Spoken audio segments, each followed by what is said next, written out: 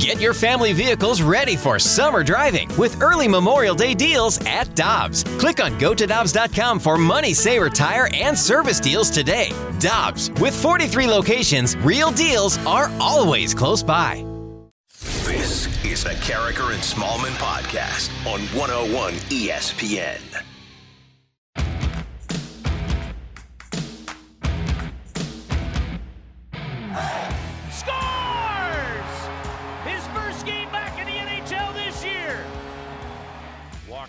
The circle. Shot, score! Walker has two. Krug, slap shot, they score! They score! And Walker deflects the puck in. He comes up from Springfield. And if you've got a hat, chuck it at your radio. Nathan Walker with his first ever hat trick in the National Hockey League. As far as I know, I'm not quite sure if there's a term for it. I think it's just hattie or hat trick. The Aussie, Nathan Walker, with a hat trick last night. We all saw that coming. December 9th, we figured, oh yeah, Charlie Lindgren will backstop the Blues to a victory, and Nathan Walker will score a hat trick. Good morning, everyone. Welcome to Carricker, Smallman, and Danny Mac on 101 ESPN. It's 7:02. Your time check brought to you by Clarkson Jewelers, an officially licensed Rolex jeweler. Michelle Smallman, Dan McLaughlin, Randy Carricker, and our St. Louis Blues, 6 in a row on home ice. Unbelievable. Isn't this why we love sports? Is that whenever you think something is going to happen, when you look at the state of the Blues and they have no business winning the past 2 games, it's guys like Charlie Lindgren and Nathan Walker that step up when opportunity knocks. This is exactly why I love sports. They've had Neal out, Kostin out, Perron out, Bozak, Bennington, Falk, Thomas, Husso, Wallman, and they go 4-1-2 in that time frame. With those guys out at some point in time, it's a credit to them, and it's a credit to the guys that stepped up last night. And win back-to-back games with 17 skaters, and hopefully tomorrow night, nothing untoward happened last night or will happen today in practice that will prevent the Blues from actually playing a full roster against Montreal. I don't know, guys. Are we thinking maybe they should just stick with 17? It's working. Don't cost as much. Yeah.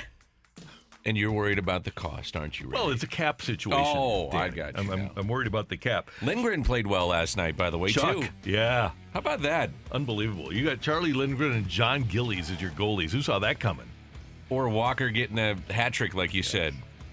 I wonder how a guy in Australia got interested in hockey enough to become an NHL player. I was thinking the same thing last night. I don't know. Are there rinks in Australia? Rugby? I don't know. I mean, maybe they play roller hockey. I mean, it's warm a lot there. Yeah, could be. So maybe he played that. Does he, that'd be interesting to find out. Like, do you even have hockey rinks, ice rinks? Yeah. You got to have skating rinks, right? He's in the NHL. They must. So I would think. But how does a guy from Australia wind up here scoring a hat trick in St. Louis on a Thursday night when you can't get over the cap and you're short players? Life is weird. Pretty It cool. is. Here's the head coach of the Blues, Craig Berube. Yeah, very happy for him. He's a hard-working guy, really good teammate. Really happy for him. Happy for Lindgren too. He played, did his job. Team played well though, which is good. I think we were pretty solid all game.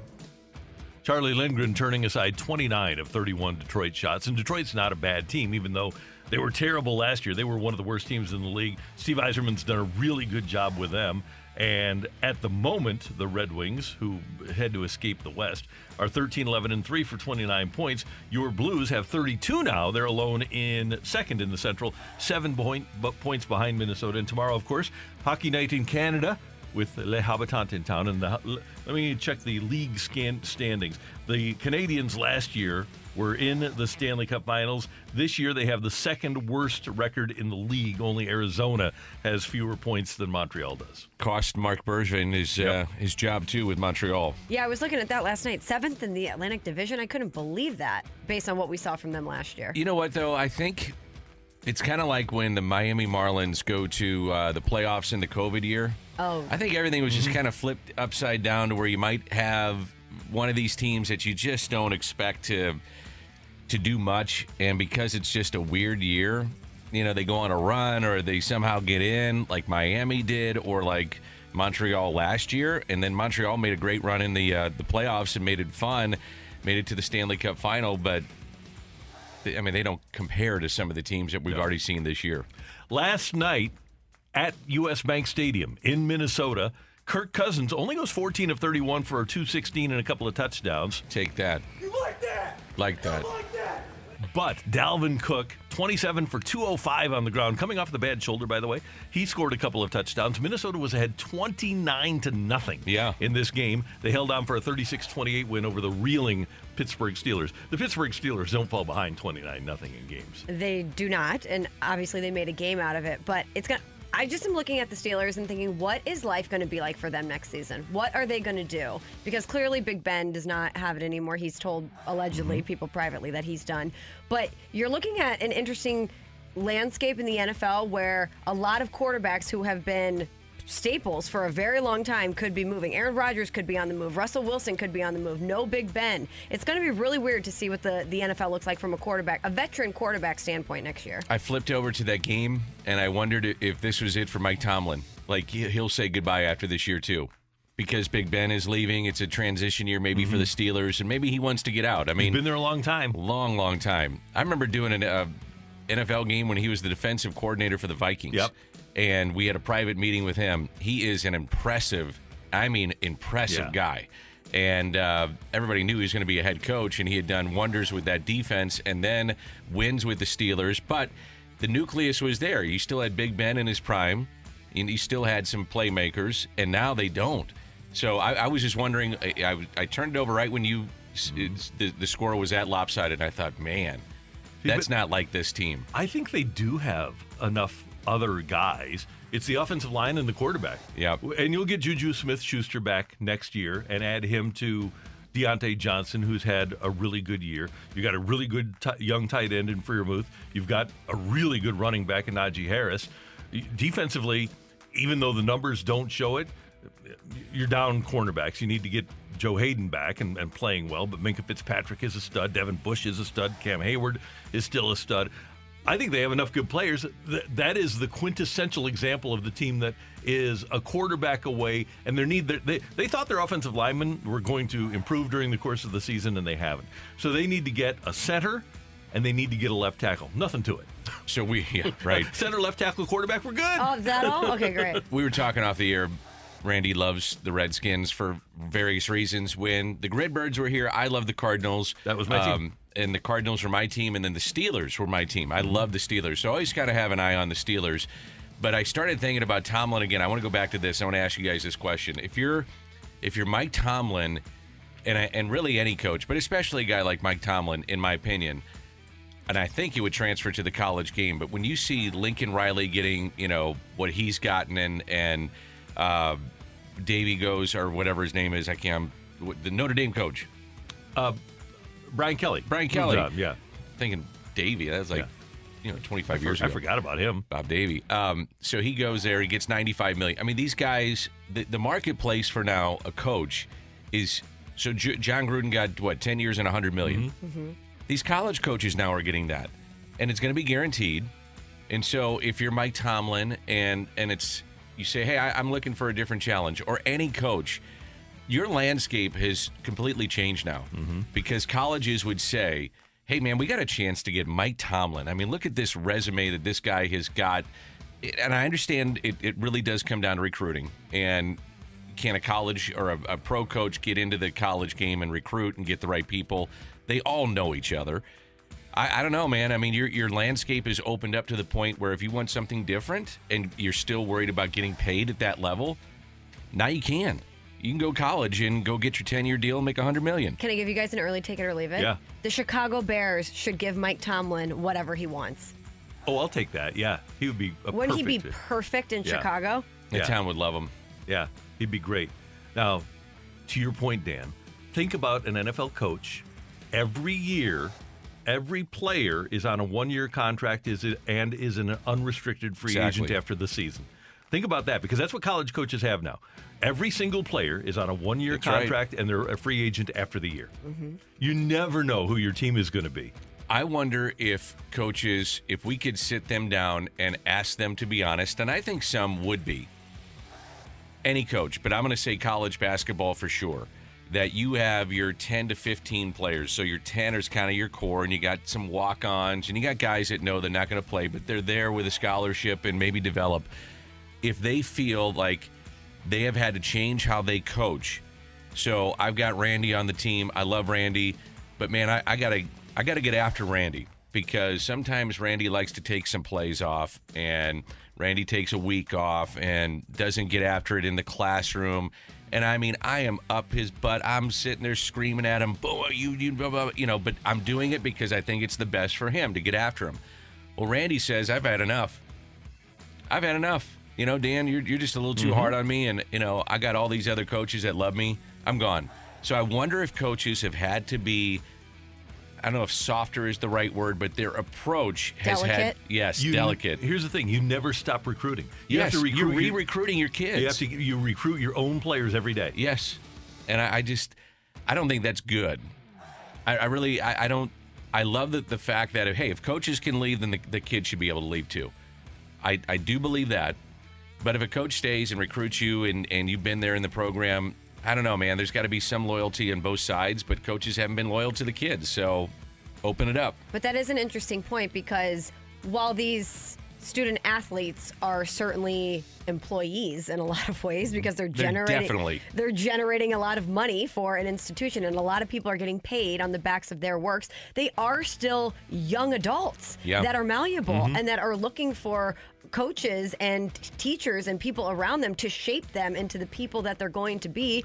And you want them to have some semblance of power and a construct in which they have a big portion of, of the success there, but also they should have to answer to coaches. And if coaches are trying to do things that are going to benefit them as players and people, it is very easy for them, now that they have so much power, to say, I'm not dealing with that.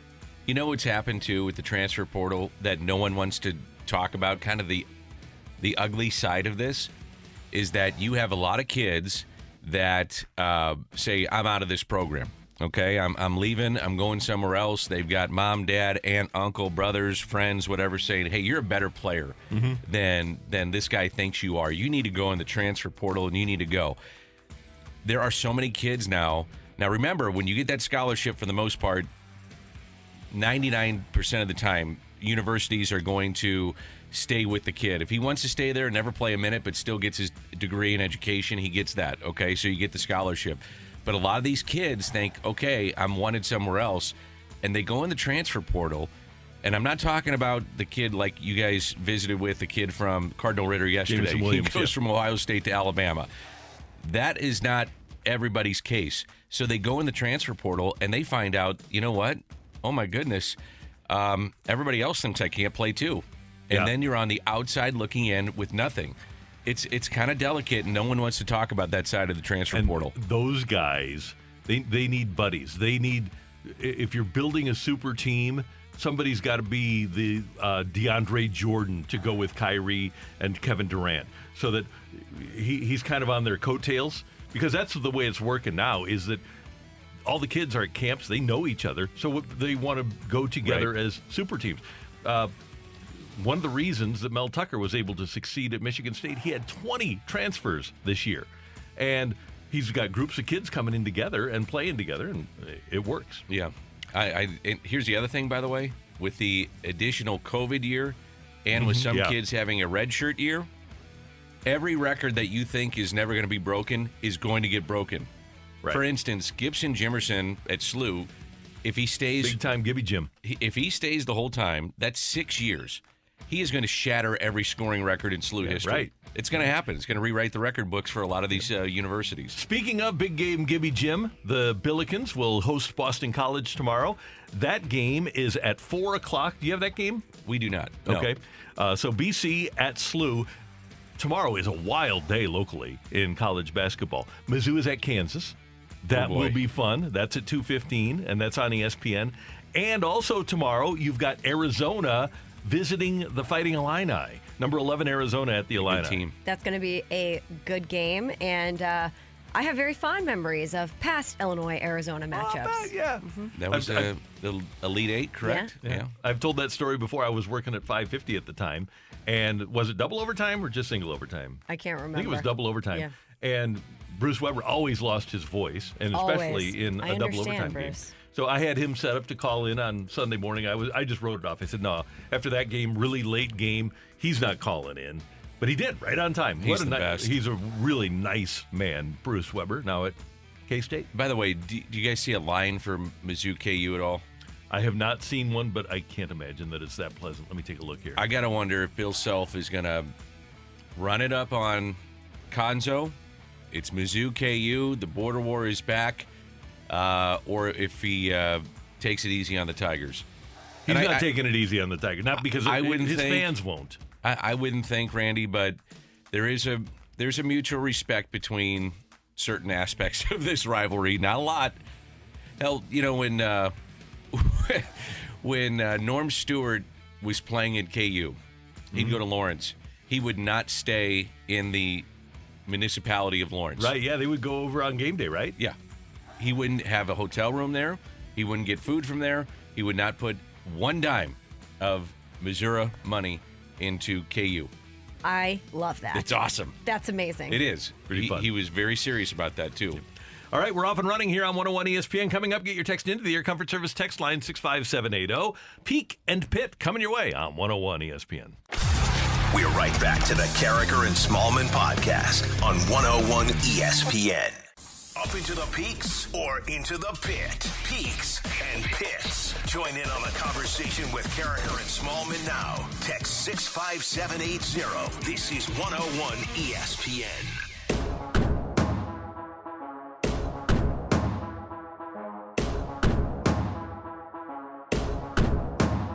Time for your peak and your pit of the week on 101 ESPN. Michelle, Dan, Randy, your text 65780 brought to us by the one and only Andrew Marsh, who's headed to Nashville today. Got a bachelor party. Drive safely in the fog, man. Yeah, it's going to be something this weekend, that's for sure. Yeah, and when you run into somebody on Broadway, just say, "Hey, I like Nashville."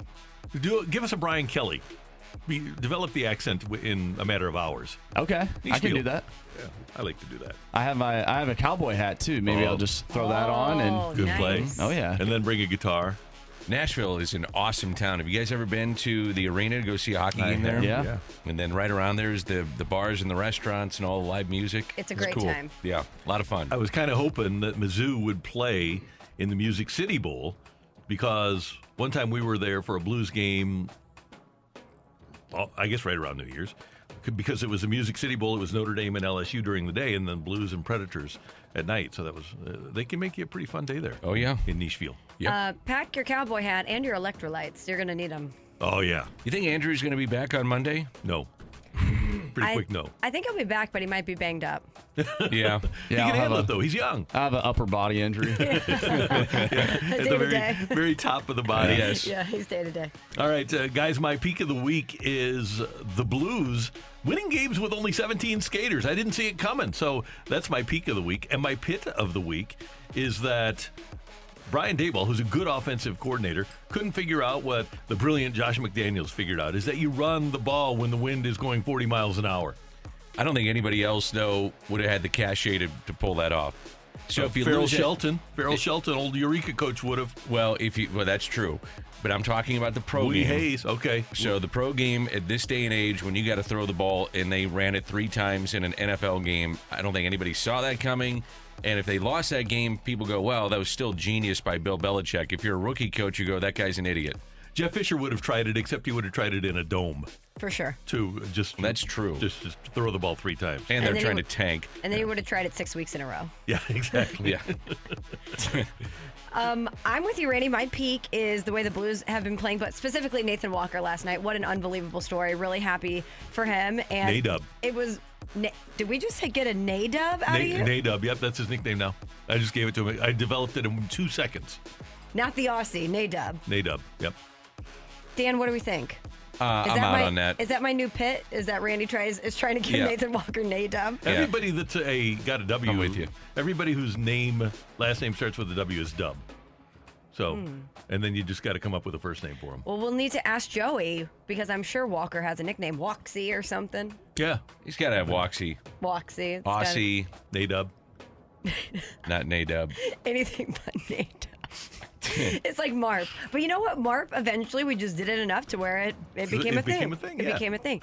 And my pit is baseball. Still no movement on the baseball front until baseball gets going and the talks intensify, it's going to be a Pitt for me. Okay, so my peak was going to the hockey game this week with my son, sitting 3 rows off the ice and watching the Blues beat Florida in OT. Fun game, fun atmosphere. Shocked that they won after being outshot 20-5, but they came back and won. My Pitt is SLU basketball. They've dropped 2 in a row, UAB being one, Belmont being the other. Randy mentioned they got Boston College tomorrow, but got to win those games because the A-10 has not had a great non-conference. So when you start looking at resumes, you need the big non-conference wins. So pulling for those Billikens to get it back on track. There you go. All right. Your text 65780. That's the Air Comfort Service text line. Andrew, what do you got? From the 636 Peak, my boss gave me a ticket for next week's Blues game against Dallas. Pitt, I have to go to the game with my boss. Oh. Your boss, I guess you don't like your boss. I could definitely go to a game with my boss. Oh, me too. But here's the thing. You need to look at this as a positive. You're going to the Blues game, and this is great one-on-one time with your boss. It's so true, that yeah. you can really connect with your boss and get to know that person. And he likes you enough to give you the ticket and want to go with you. Correct. These are all positive signs. Well, if you're there with the boss, I think then if they're taking you say, okay, that would have been a $80, $100, whatever, $60. That's a few beers for the boss, and then you butter them up. You're the designated driver. Yes, Yes, that's right. that's right. But you butter them up, and you get what you need. Yes. Hey, and have then, you thought about this? That's a great idea. Okay, and then the next day you go, hey, remember? and then the next day, when your boss has an upper body injury, you bring your boss coffee and you say, "Great times last night, Rick. Bought you a latte." Agreed. All right, from the 636 Bless you. Excuse me. Gesundheit. So this texter, his peak or her peak, won the office Christmas raffle. Pitt, one of those 2 prizes is a gift card to a restaurant they strongly dislike. Not one of the gift cards that was in the trash bag from a couple days earlier. Regifting. You can always regift a card from something that you don't like. It has happened. That's true. Good point. So, Trade it out. yep. Maybe get another gift card and say, hey, I'm not really a Mexican person in terms of Mexican food. I don't like it. You got the Chinese. I love Chinese. So let's do a little switch here. By the way, Dan, Michelle, right now through Monday, 5 times rewards points when you buy a gift card at Schnucks. That's right. So if you're buying somebody a gift Hot card, tip. yeah, go to Schnucks this weekend and pick up that gift card, and you get 5 times rewards. Mm-hmm. Not a pit or a peak here, but this is about Isn't that the segment? Well, yes, Dan. But Okay. this is about Nathan Walker's nickname. We have one from the 618, the Saucy Aussie. Ooh, love that. The saucy Aussie. I like the 618 Crocodile Dub D. That's for you, Randy. They put it specifically for you. Good, I like that. Thank you, Andrew Marsh. Absolutely. And thanks for your text to the Air Comfort Service text line 65780. Next up, we're going to talk some golf with Jay Delsing. His show coming up Sunday morning. And we're going to find out about Tiger playing this weekend next on 101 ESPN. We're right back to the Carricker and Smallman podcast on 101 ESPN.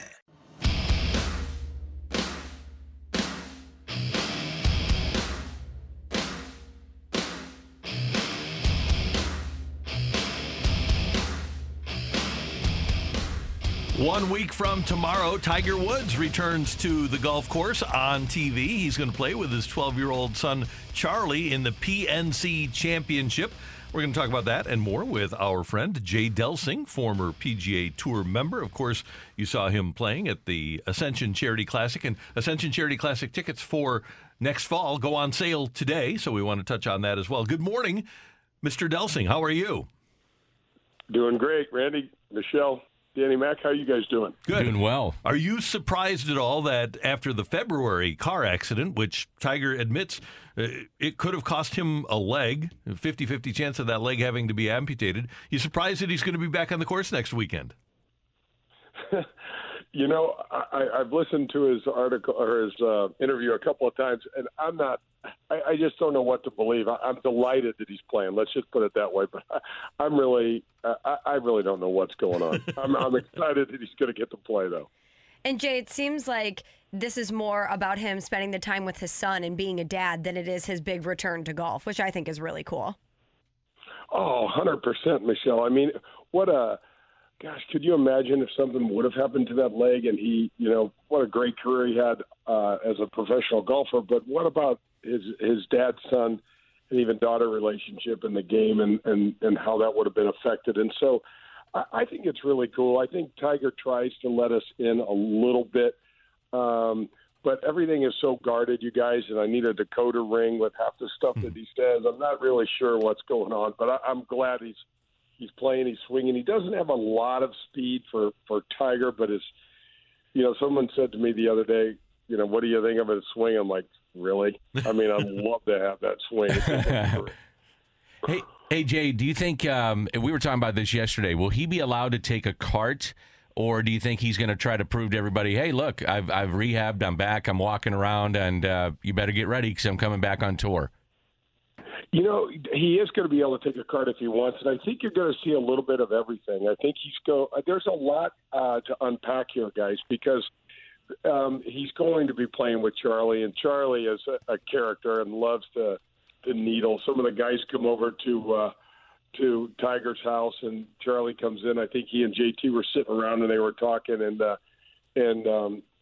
Charlie said to JT, "How many PGAs you got?" He goes, "I got one." And he said, Charlie looked back behind the counter. He goes, "I see 4 back there." And JT says, "Yeah, they're your dad's. They're not yours." So I think that's a great thing that he's playing with his son. But he's also going to be out testing that leg, you guys. A guy as competitive as Tiger. He's 1 win away from breaking the all-time record on the PGA Tour. That's a thing. And I think every time I've counted him out, he's just, shoved it in my face. So I just hope it all goes well and he gets back to competing. Hey, Jay, pull back the curtain a little bit, and you've been at tour events, obviously competing against Tiger, and this was earlier in his career. Was he a guy that would mingle with you? Would he mingle with the other players, or has he always been this closed off?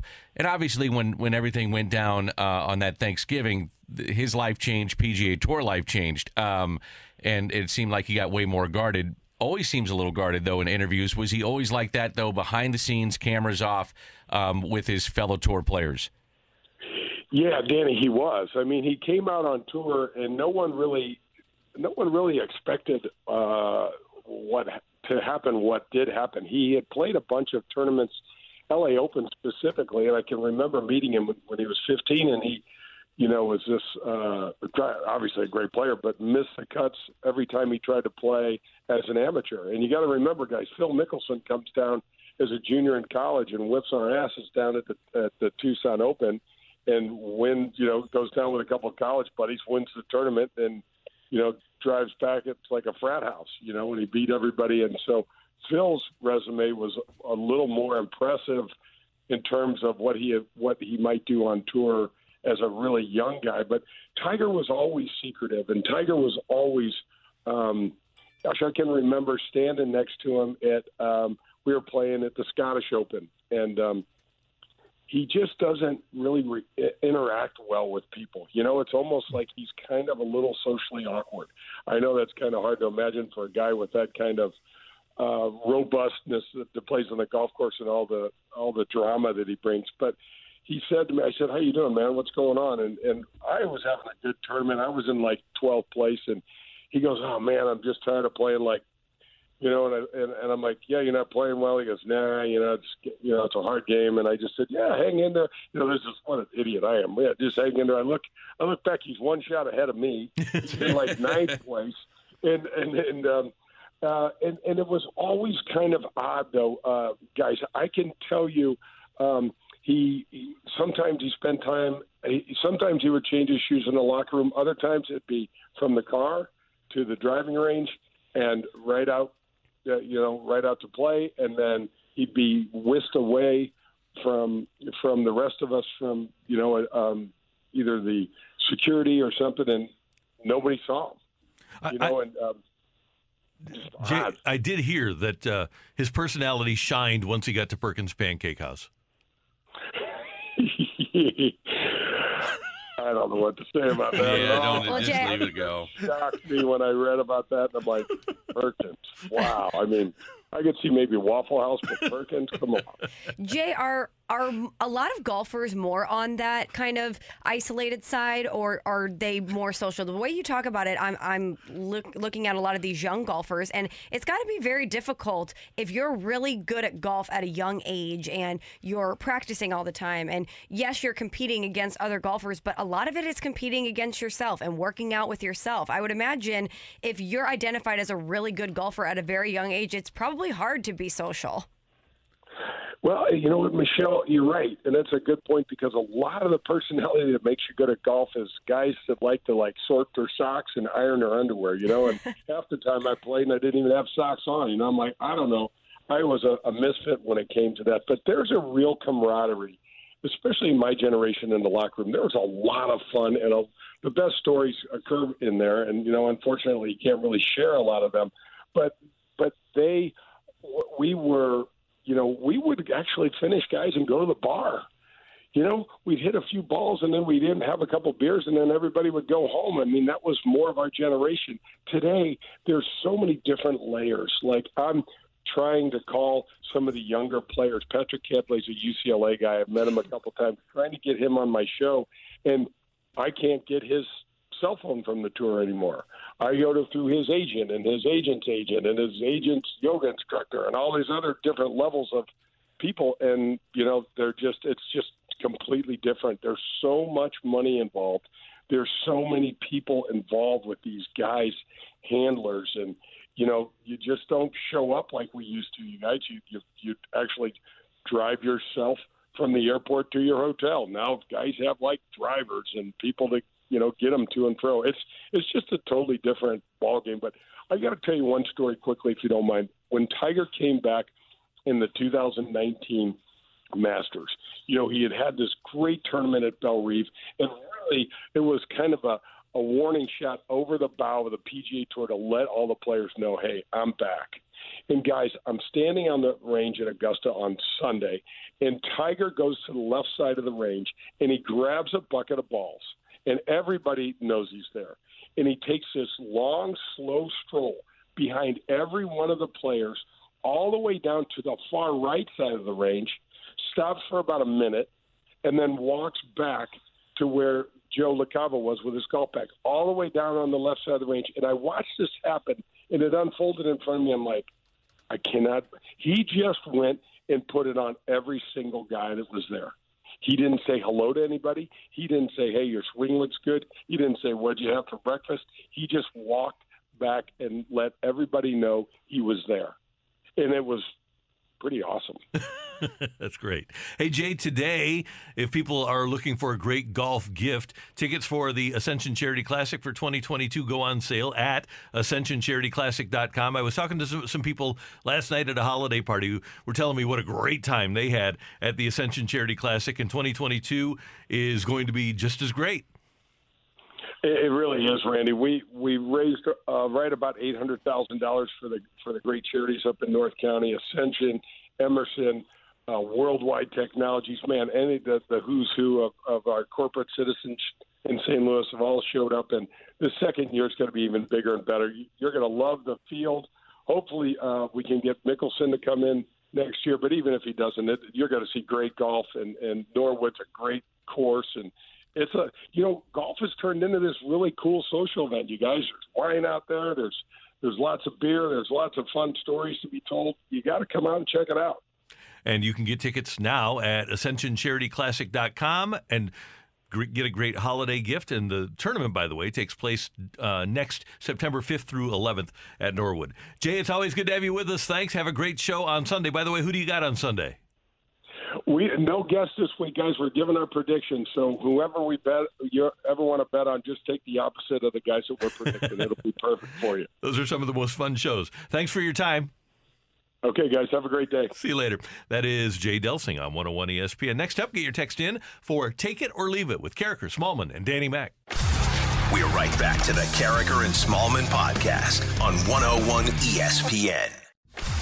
Take it or leave it? Give us your feedback now by texting 65780. It's Take It or Leave It with Carricker and Smallman on 101 ESPN. Powered by Gloria Lou Realty. Visit GloriaHasTheBuyers.com and start packing.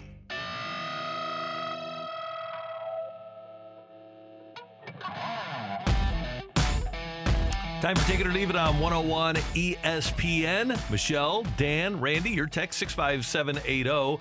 Folks, we remember last year during the summer, Russell Wilson reportedly gave the Seahawks a list of 4 teams that he was willing to be traded to. That included the Cowboys, Bears, Saints, and Raiders. Now there's a new list reportedly out there that includes the Giants, Saints again, and Broncos. Take it or leave it, because the Saints were on both lists, Russell and Sierra are going to New Orleans.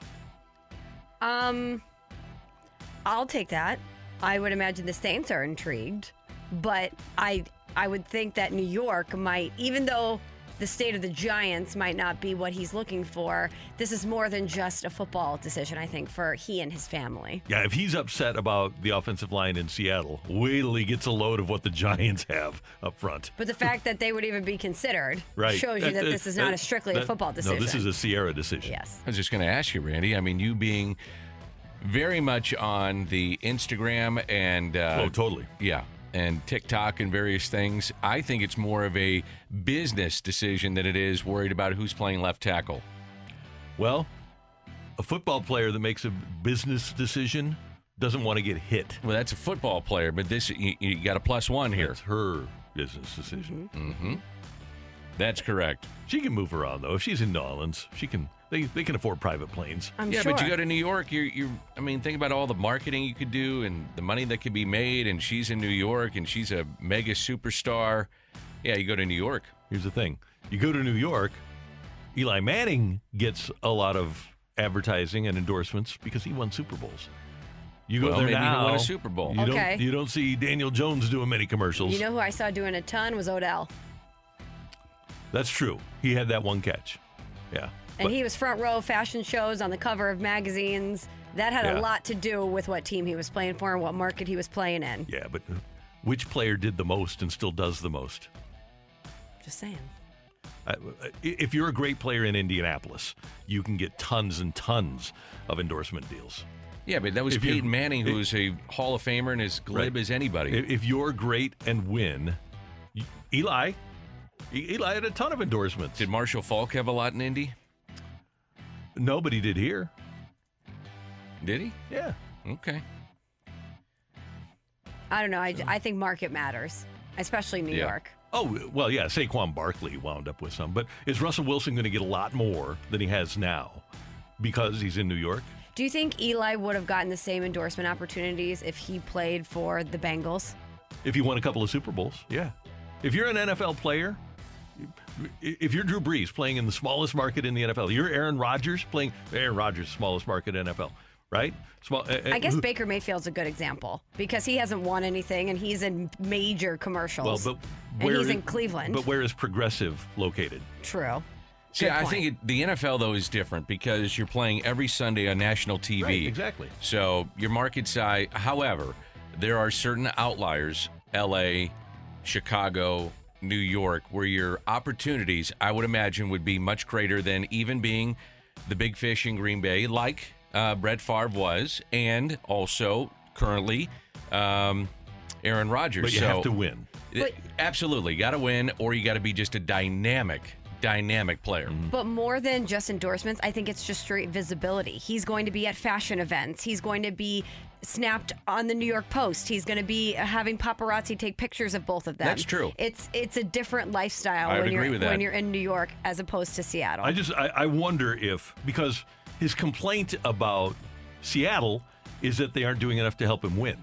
But I don't think that publicly he's going to say, my wife doesn't want to be here and she would prefer to be in a bigger market where she can get more exposure as a celebrity. We all know that. But I don't think that's what he's going to say publicly. So she's the boss. Maybe. I don't know. Take it or leave it. Randy, in the final quarter century of his career. Because I got you going at least 25 more years. Oh, man. That ain't happening, but okay, thank you, Dan. But in that final run, you will not be in radio or television, but you will be running a gossip website made for St. Louis. I'll totally take that, yeah. Gossip Boy? Yeah. Like XOXO Gossip Boy? Call it Randall's or something. Yeah. Well, I think that one might be taken. It'll be Mean Randall Streets. hearing whispers at Ted Drew's. Sources at Ted Drew's tell me. Right. The mean streets are talking. The Mean Streets are talking.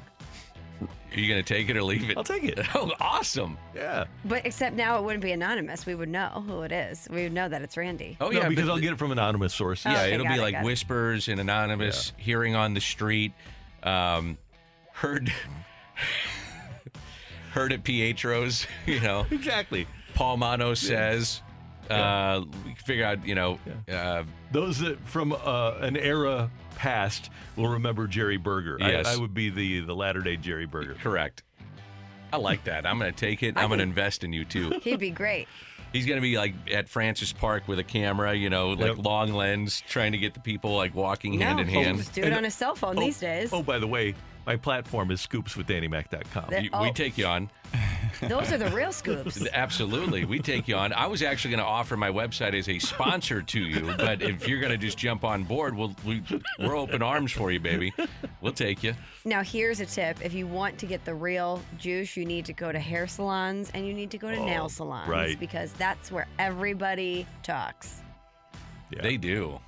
I'm telling you, that shampoo station, you hear everything there. See, I've always felt that a haircut place, I know we got to go to another one and we got to take it or leave it here, but a haircut place, take it or leave it, is more, or if you're a bartender, you're more of a therapist than you are a bartender and someone that delivers a haircut. Yeah, I'll Oh, take that. take that. Yeah, no doubt. Yeah. All right. Go right ahead. You did not do a take it or leave it. I'll do one quickly. If the Rams, or should I say when the Rams get bounced early from the playoffs, take it or leave it, Sean McVay is on the hot seat. That's a good one. Yeah, I'm going to leave it. I'm going to leave it too. I'm going to leave it too, but I wonder how long until that happens. Not saying it deserves to happen. I'd say the heat gets turned up next year. Because they're desperate to win, Right. and they're going to have to blame someone. Yep. Let's get a couple of texts. Andrew, what do we have? Yeah, this one, very interesting. From the 314, take it or leave it. Chuck Norris would beat Bruce Lee in a one-on-one fight. Yeah, I'm going to take it. I'm going to leave that. I think Chuck Norris was just physically tougher. Thank you, Chuck Norris. No. Bruce Lee was He pretty was impressive. quicker and a better fighter, but it's not the size of the dog in the fight. It's the size of the fight in the dog. Right. But Yeah. wasn't Bruce Lee more technically sound? Yes. So then I'm going Bruce Lee. I don't think he can knock Chuck out. We'll see. We'll see. All right, from the 618, take it or leave it. The Cardinals are waiting for the designated hitter before spending any more money. Well, they're waiting for the lockout to end. Well, yes. And yes, that's true. They will have to wait until there is a DH or no. That was kind of the interesting thing is none of the rule changes were brought up at the negotiating table when in person, about pitch clock, DH, that kind of stuff. But yeah, I think all teams are just kind of waiting, and we'll see what happens once it happens. I don't think the Cardinals are going to spend money on a DH. I think it's going to be Nolan Gorman. I think they're going to look at Juan Yepez. I don't believe they'll spend money on that particular position. I believe the way the Cardinals look at the DH is to have it be a rotating cast of characters, give Goldie a day off here and there, get a guy like Newt Barr into left field, and give a guy like Tyler O'Neill an opportunity to DH. I don't think that we'll have just a DH in St. Louis. Here's the thing, too. Baseball America came out with their top 10 prospects. It was Jordan Walker, who's not far away. He's only a teenager. Nolan Gorman could be here in opening day. Matthew Liberatore, Michael McGreevy. Those are two pitchers. Ivan Herrera was 5. He's not far. We forget Ivan Herrera is only like 21 years old. Right. Whatever. So you got Lars Nootbaar, who I think will be here. Josh Baez, who they just drafted. They love him. Mason Wynn, who probably goes to the mound. He throws middle to upper 90s, but as a two-way player, they've let him do that. But I think as he advances, he's probably a position or a pitcher. You got Juan Yepez, who is on the 40-man, and then Alec Burleson is another one. So to your point, There's a lot of young position players coming, so one of the decisions they're going to have to make is, do you want to invest big money into Kyle Schwarber? And it could be, $15, $20 million a year, or do you feel you're covered by mixing and matching with the players that you have? And it seemed like, in talking with Ali Marmol, he kind of wanted to do that. You may see some different lineups, some sabermetrically set lineups, as opposed to just having the standard lineups that we have seen for many, many years and gotten accustomed to in baseball. Thank you, Andrew. You're welcome. And thanks for your texts. Coming up, the U.S. women's hockey team coming to St. Louis. They'll take on the Canadian women's hockey team. We're going to talk to Chris Roseman of the St. Louis Sports Commission about that and more next on 101 ESPN. We're right back to the Carricker and Smallman podcast on 101 ESPN. A fresh perspective on the day's biggest stories. It's Carricker and Smallman's Fresh Take. Brought to you by Schnucks. Get the app that gets you. Download the Schnucks Rewards app today.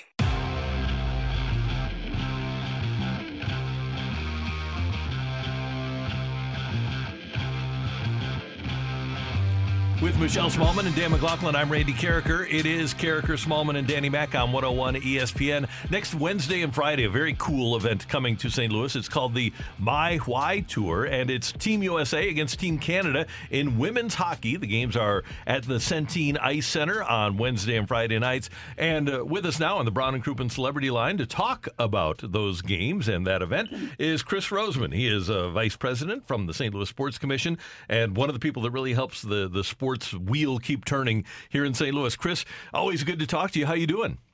Good morning. How are you? Everything's terrific. And this is a cool event. I always enjoy watching women's hockey in the Olympics, and these are arguably the two best teams in the world as they get ready for the Olympics. It'll be great to see them here in St. Louis.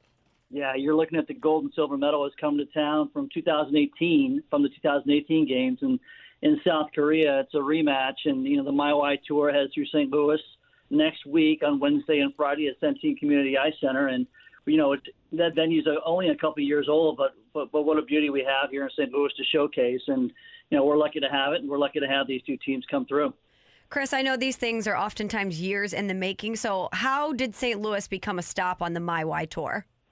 Well, it's relationships. So, the St. Louis Blues are just a terrific a partner in everything hockey and beyond. And they were instrumental in helping St. Louis land these two events for St. Louis.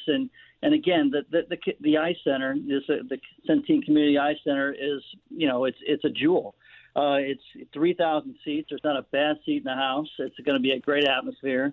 The reputation that St. Louis holds for hosting big time hockey events, whether it's the Winter Classic or the All-Star Game.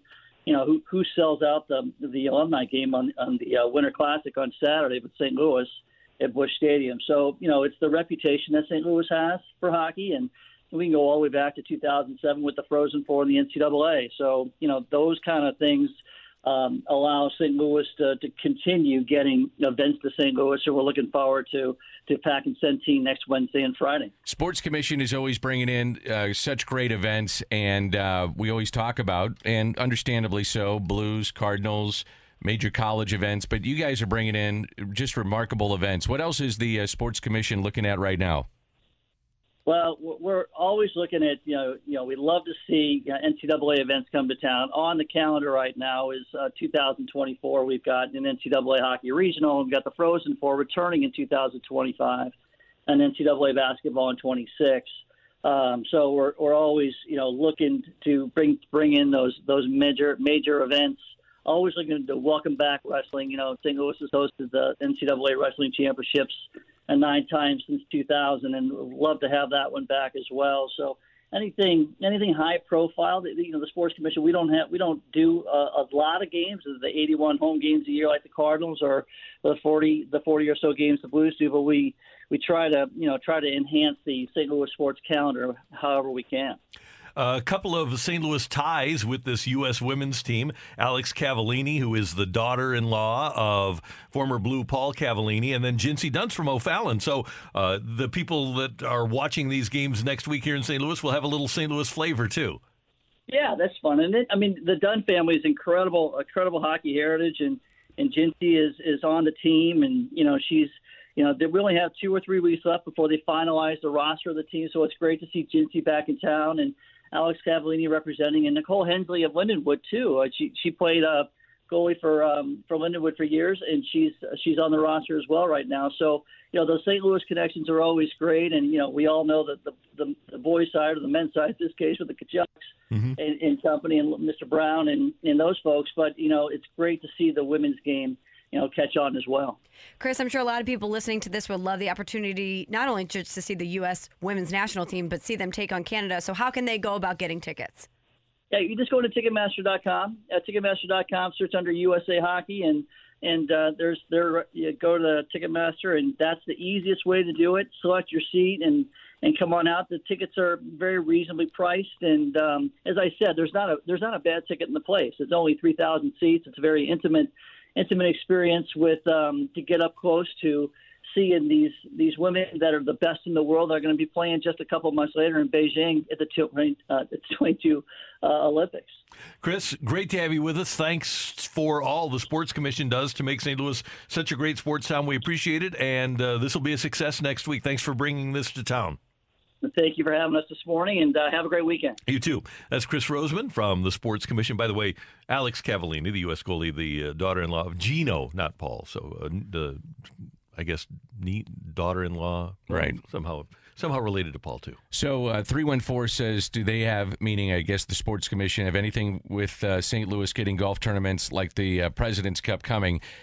I emceed that, and it was specifically mentioned by the PGA Tour at that press conference. They said, obviously Bellerive is a great venue. It's a world-class championship venue that can host this kind of event.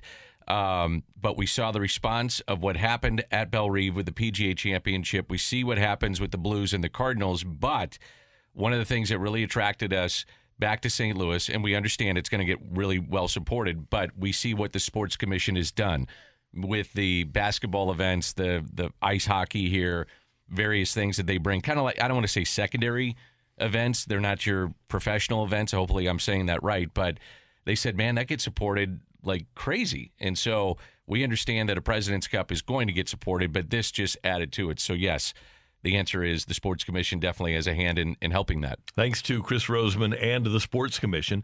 A couple of things for you. Number one, you can join in the holiday spirit by donating to this year's Carricker and Smallman 12 Days of T-Shirts fundraiser supporting Operation Food Search. Donate at least $25 online between now and December 13th, and that's Monday, by the way, and you'll get a complimentary 101 ESPN T-shirt. Maybe get one for a friend or family member. You'll also get a koozie and a sticker as a gift for your donation. You score a free 101 shirt, a koozie, and a sticker, and your $25 donation helps Operation Food Search serve the metro area during this critical time of year. Thanks to our presenting sponsors of this year's 12 Days of T-Shirts campaign, American Standard Heating and Cooling Contractors and McBride Homes. And a special thank you to McBride Homes today for making a donation match of $500 to the 12 Days of T-Shirts fundraiser. Get that 101 ESPN Blues T-shirt. Especially now, the Blues are on a roll. Hot, hot, hot. And we're going to talk to Joe Vitale about that next on 101 ESPN. We're right back to the Carricker and Smallman podcast on 101 ESPN.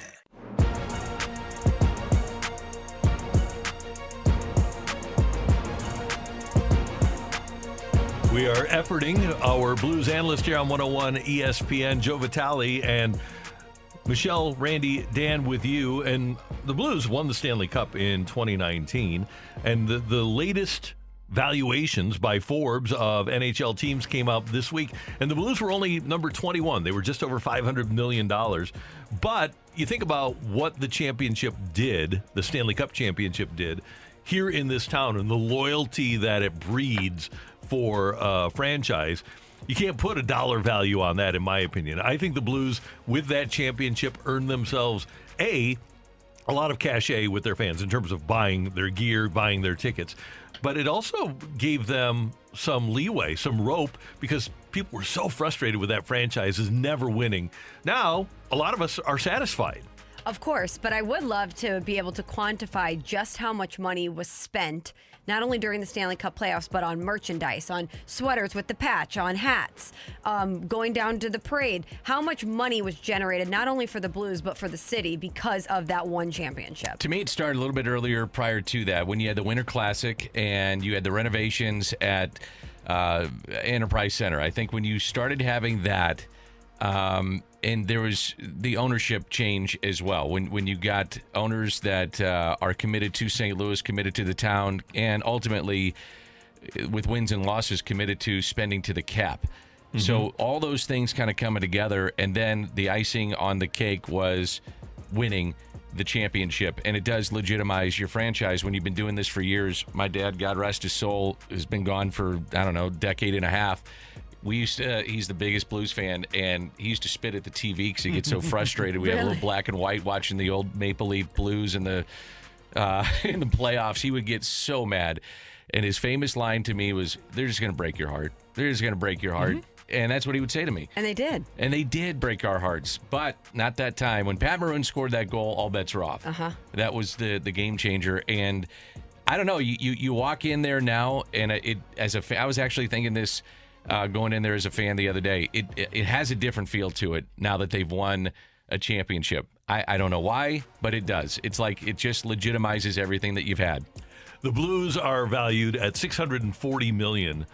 When Tom Stillman and his group bought the team 7 years ago, or 9 years ago, 2012, about 10 years ago, they paid $180 million. And the Rangers just became the first $2 billion NHL franchise. So even though hockey is seen by many as a niche sport, as a regional sport, all of the teams are going up. The average rise in value of an NHL franchise this year is about 20%.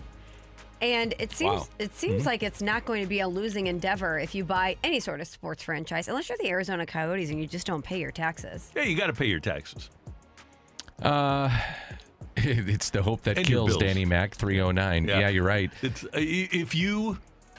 Arizona is an anomaly, and how the NHL has that happen is beyond me. That and it's happened with the NHL multiple times. They allowed a guy with virtually $0 to buy the Islanders about 20 years ago, and there's a great 30 for 30 about that. But how can you allow an ownership in your league that doesn't pay their rent on their arena? Taxes could get locked out. Right. They literally were going to close the doors on them. Now, you knew that wasn't going to happen because the NHL would have been extremely embarrassed. So you would have had, let's just say they couldn't pay it. The league would have stepped up and said, here's the check. We'll take care of it and work behind the scenes because we have games and we have television rights and we have a lot of money on the line to make sure that players are playing there. Now, if they do next year, we'll see. But you're right. I don't know how that happens. But sometimes, like you said, the 30 for 30 with the Islanders was all smoke and mirrors. You know what I mean? And I guess you just have to do your due. I don't roll in those circles like you do, Randall and Michelle, high profile people with a lot of money. Yeah. But I guess you got to do your due diligence in making sure that everything is on the up and up, and that when you do have down times and people aren't coming out, that they can cover the nut, that you can make sure and make the payments.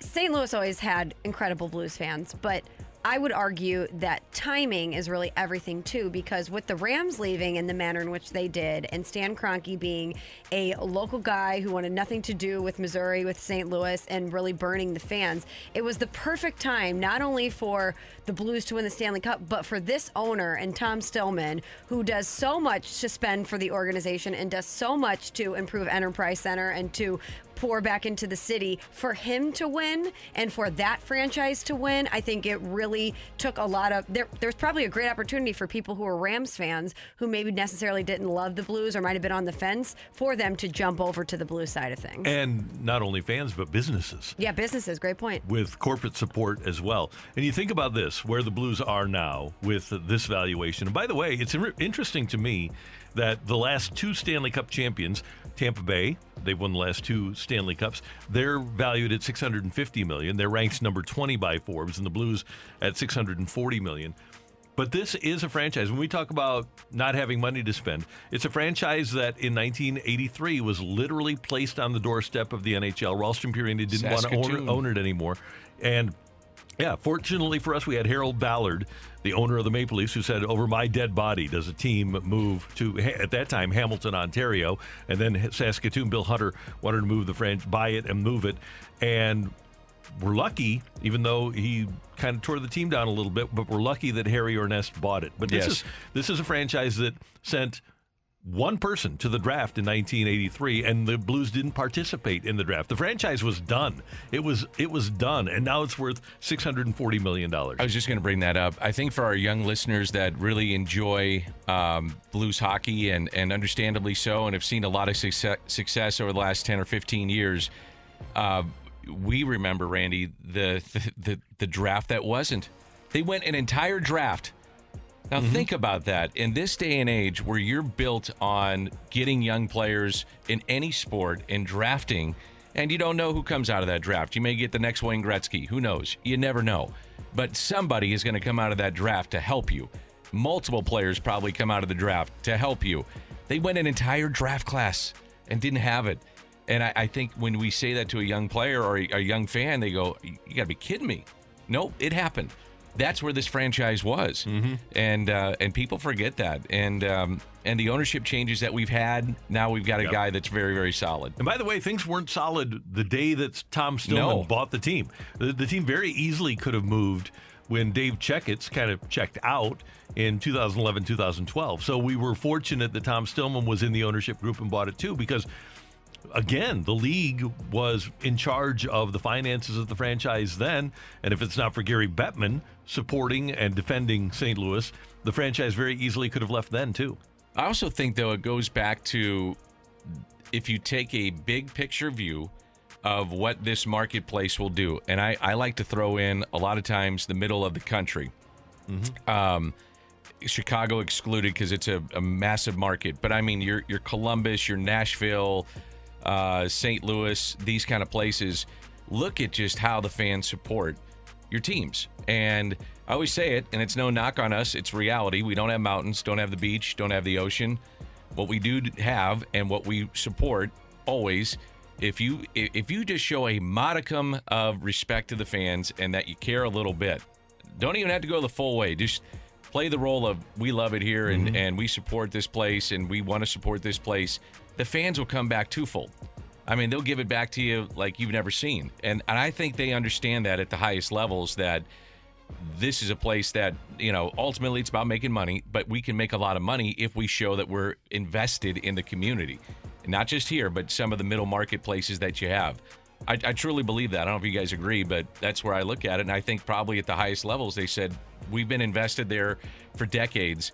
Why would we take that out when we know there is a passionate fan base anyway? The Blues fan, the Blues season ticket holder is unlike any other. It's different than the Cardinals. It's different than what we saw with the Rams and the football Cardinals. It's just they support it through and through. And so if you get a team that has a chance to win a little bit, people are going to come out, and they have.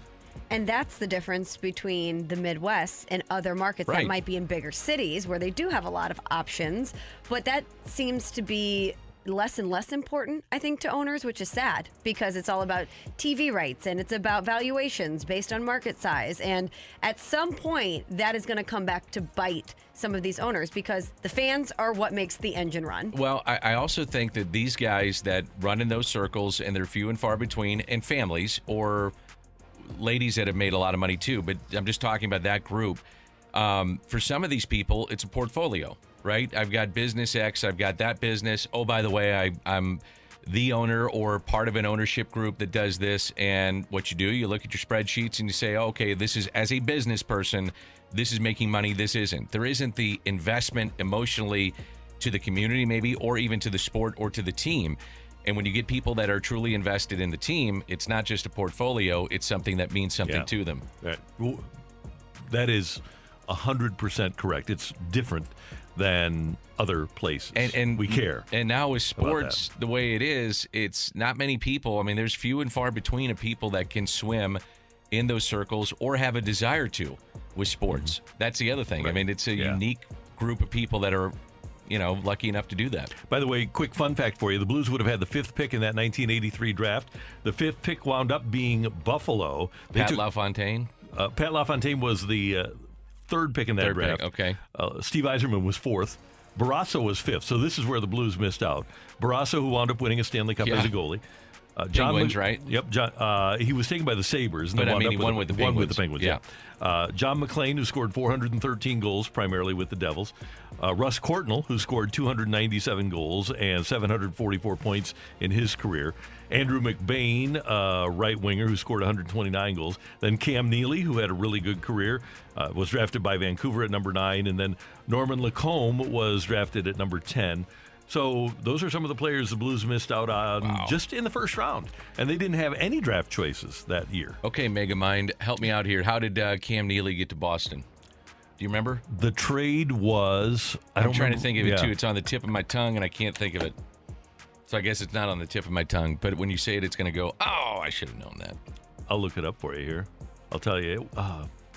We'll both hate each other. Hate ourselves. Yeah. We won't hate each other. No, I love hate you, ourselves. You know that. So the trade was, just a first-round draft pick. Okay, traded by Vancouver for a first-round draft pick that wound up being Glenn Wesley. Yeah, I thought it was I didn't think it was a big name. I thought it was a draft pick, and that's there you go. I couldn't. Yeah, interesting. Coming up, the pretty fight. Good player for a draft pick. Yeah, holy smokes. Yeah, he was awesome. He was the power forward in the league for a few years. Awesome. It was. Do you want Shanny or Neely? Those were the guys. It was either Brendan Shannon or Cam Neely. Those were the two power forwards.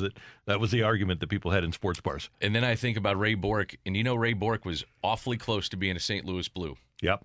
Very, very close. And then got his cup with the Colorado Avalanche, and I think it's one of the great calls in hockey was it Gary Thorne? Gary Thorne, who was so awesome, but he said something to paraphrase it, but he said, and Raymond Bourque has finally got his cup. Yeah. And you can see the tears are going down his cheeks. It was awesome. And he was almost a Blue. That was the championship too. The one that Enos Stanley has won because he bought that team and inherited the quality of that team. It's the only championship he's won as a majority owner in any sport. And the Blues that year when Bourque went to the Avalanche, and it took a little bit to win there, but the Blues were very close, my understanding, to getting him. And it was very, very close. One quick note here, by the way. It's interesting to talk to players that played in that era from the Blues because I would think that they would think that the closest they were to winning a Stanley Cup was 1996 when Fuhrer got hurt. Yeah. And the players say no. Walt, Pronger, those guys that were on that team. Yeah, they say the 2001 team was the team that they thought was going to win. Well, you had, I don't know if I've seen a more dominant season, and I was there just about every night covering the team, than Chris Pronger the year that he won the MVP. He was never off the ice, played special teams. He dominated the other team's top player and never got beat. Stud. And you had McKinnis still playing at a high level. Right. I mean, the they were Cycling awesome. Slovaks. Yeah. It was a fun team. Yep. All right, coming up next, the fight. Memory Lane was fun. 101 ESPN. Canada 6. We're right back to the Carricker and Smallman podcast on 101 ESPN. Welcome to the fight on Carricker and Smallman. In the red corner, Average Joe Listener. And in the blue corner, the undisputed king of morning drive. Please welcome Randy Carricker.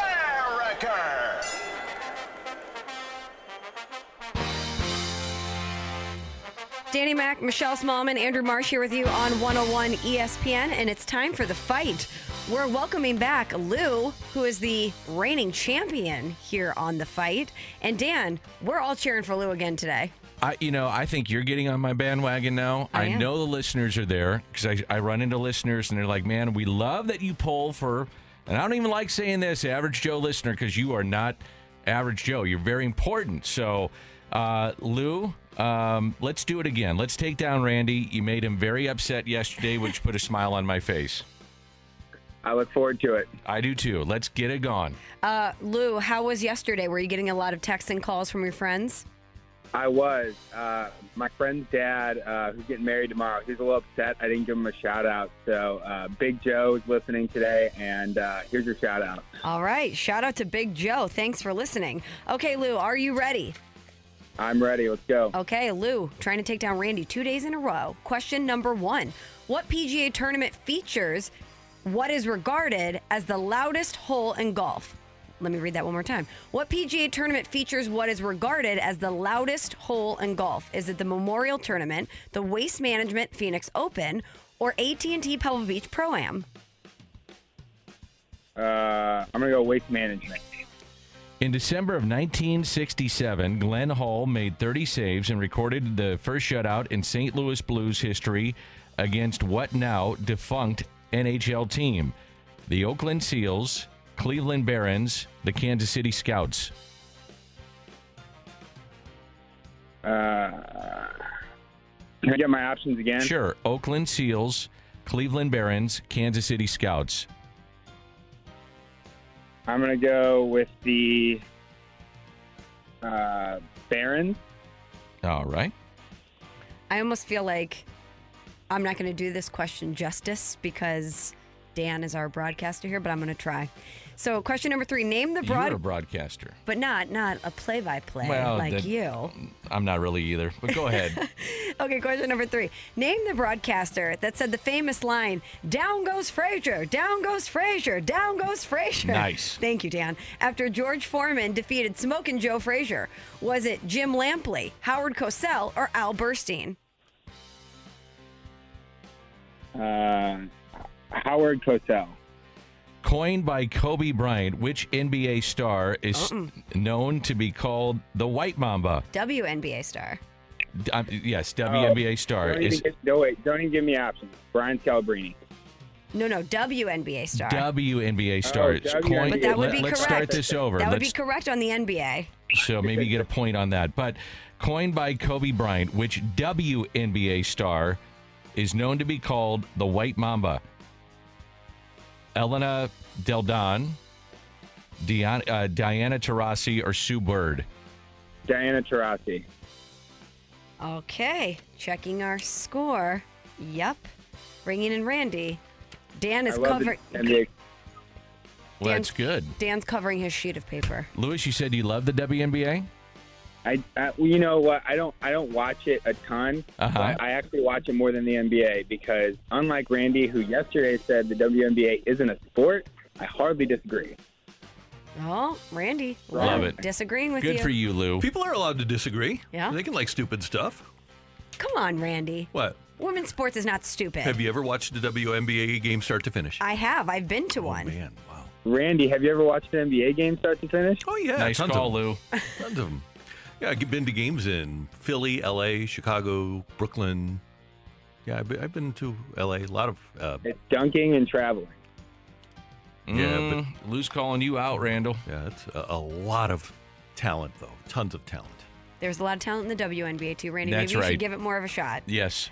Okay, Randy, you're familiar with I'll wait Lou. till we get a team. You're familiar with Lou. He beat you yesterday. Yeah, Lou, welcome. Yeah, I came home. Hey. I came home, and my wife said, "Why is Dan so mean to you?" And I said, Oh, "It's come a on, show." Joan. Been It's trying to a get you to show. go IO with Randy. I'm trying to help. I'm a relationship kind of guy. Expert. He is. Thank you. Did she really thought I was mean to you? Yeah. For real? Yeah. Did you set her straight and say, I said, "It's a show. It's a character." oh, sorry, Joan. Go ahead. Randy, are you ready? I'm ready. Question number 1. What PGA tournament features what is regarded as the loudest hole in golf? That would be the Waste Management Open down in Scottsdale, Arizona. In December of 1967, Glenn Hall made 30 saves and recorded the first shutout in St. Louis Blues history against what now defunct NHL team? Oh, baby.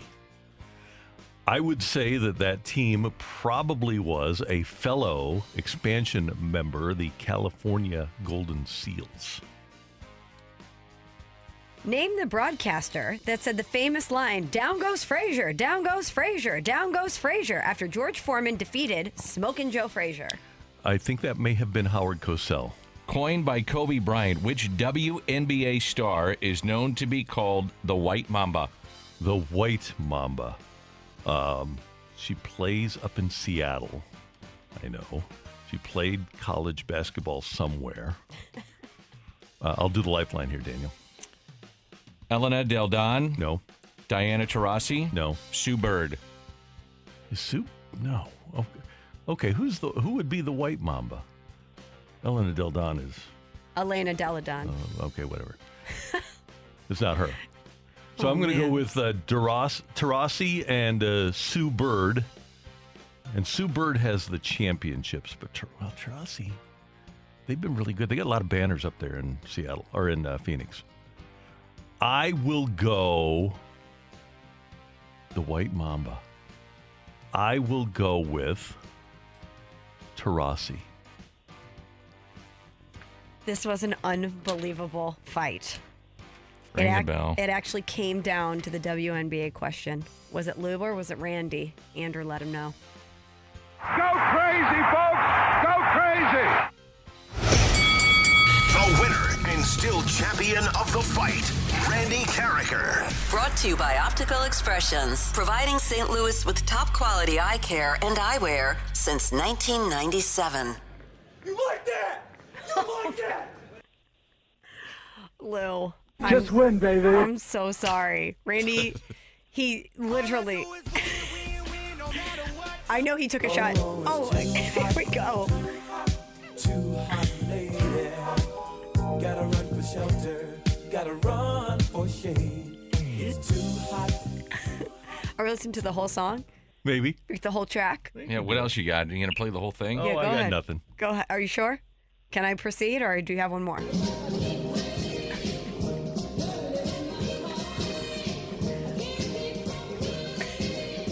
Hey, Lou, you still there? Yeah. We want you to text in again and... Don't stop believing. Lou, does that make you upset a little bit? Randy, I just got to know one thing. Yeah. Were you up till 2 or 3 a.m. studying WNBA? 3. And he still guessed, I bet, on that one. Great fight out of Lou. He won yesterday. He got 3 correct today. He did get 3, but... Yeah, but Randy, he beat you yesterday. He's on a roll.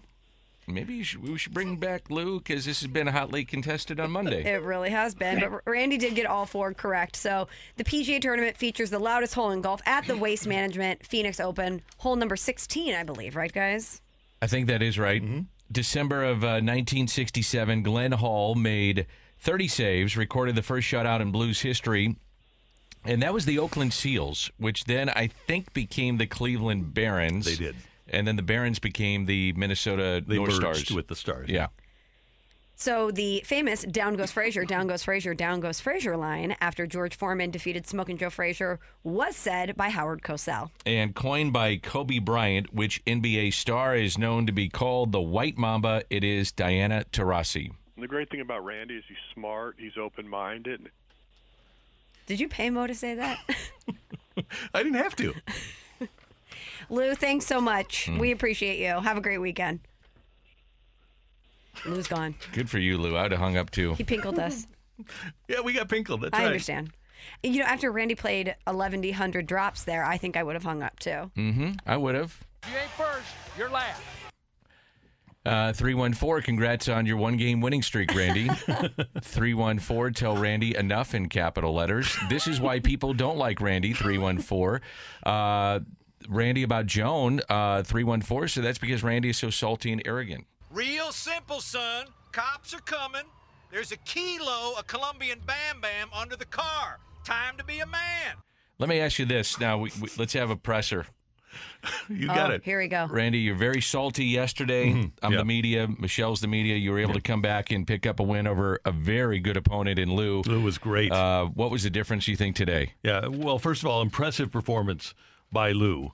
And the difference today was that I did study and I knew my WNBA and then just had to execute. And once you go through the process of preparing and you know what your plan is going to be, all you have to do is execute. So this was a victory that was based on execution. You say it's based on execution, Randy, and that you spent time studying, but on question number 4, it felt like you didn't know the answer. Yeah. Can you confirm that?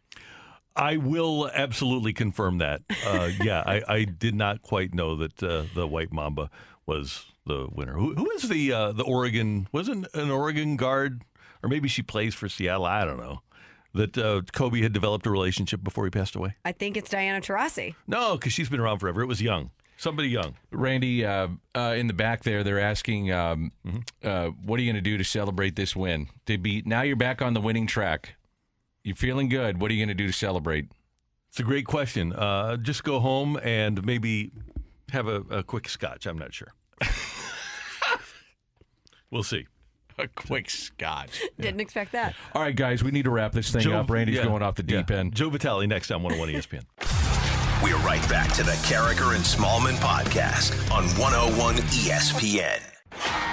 We're talking Blues hockey. It's the Joey Vitale Report on 101 ESPN. Brought to you by The Electrical Connection. When you need quality electrical work for your home or business, visit electricalconnection.org.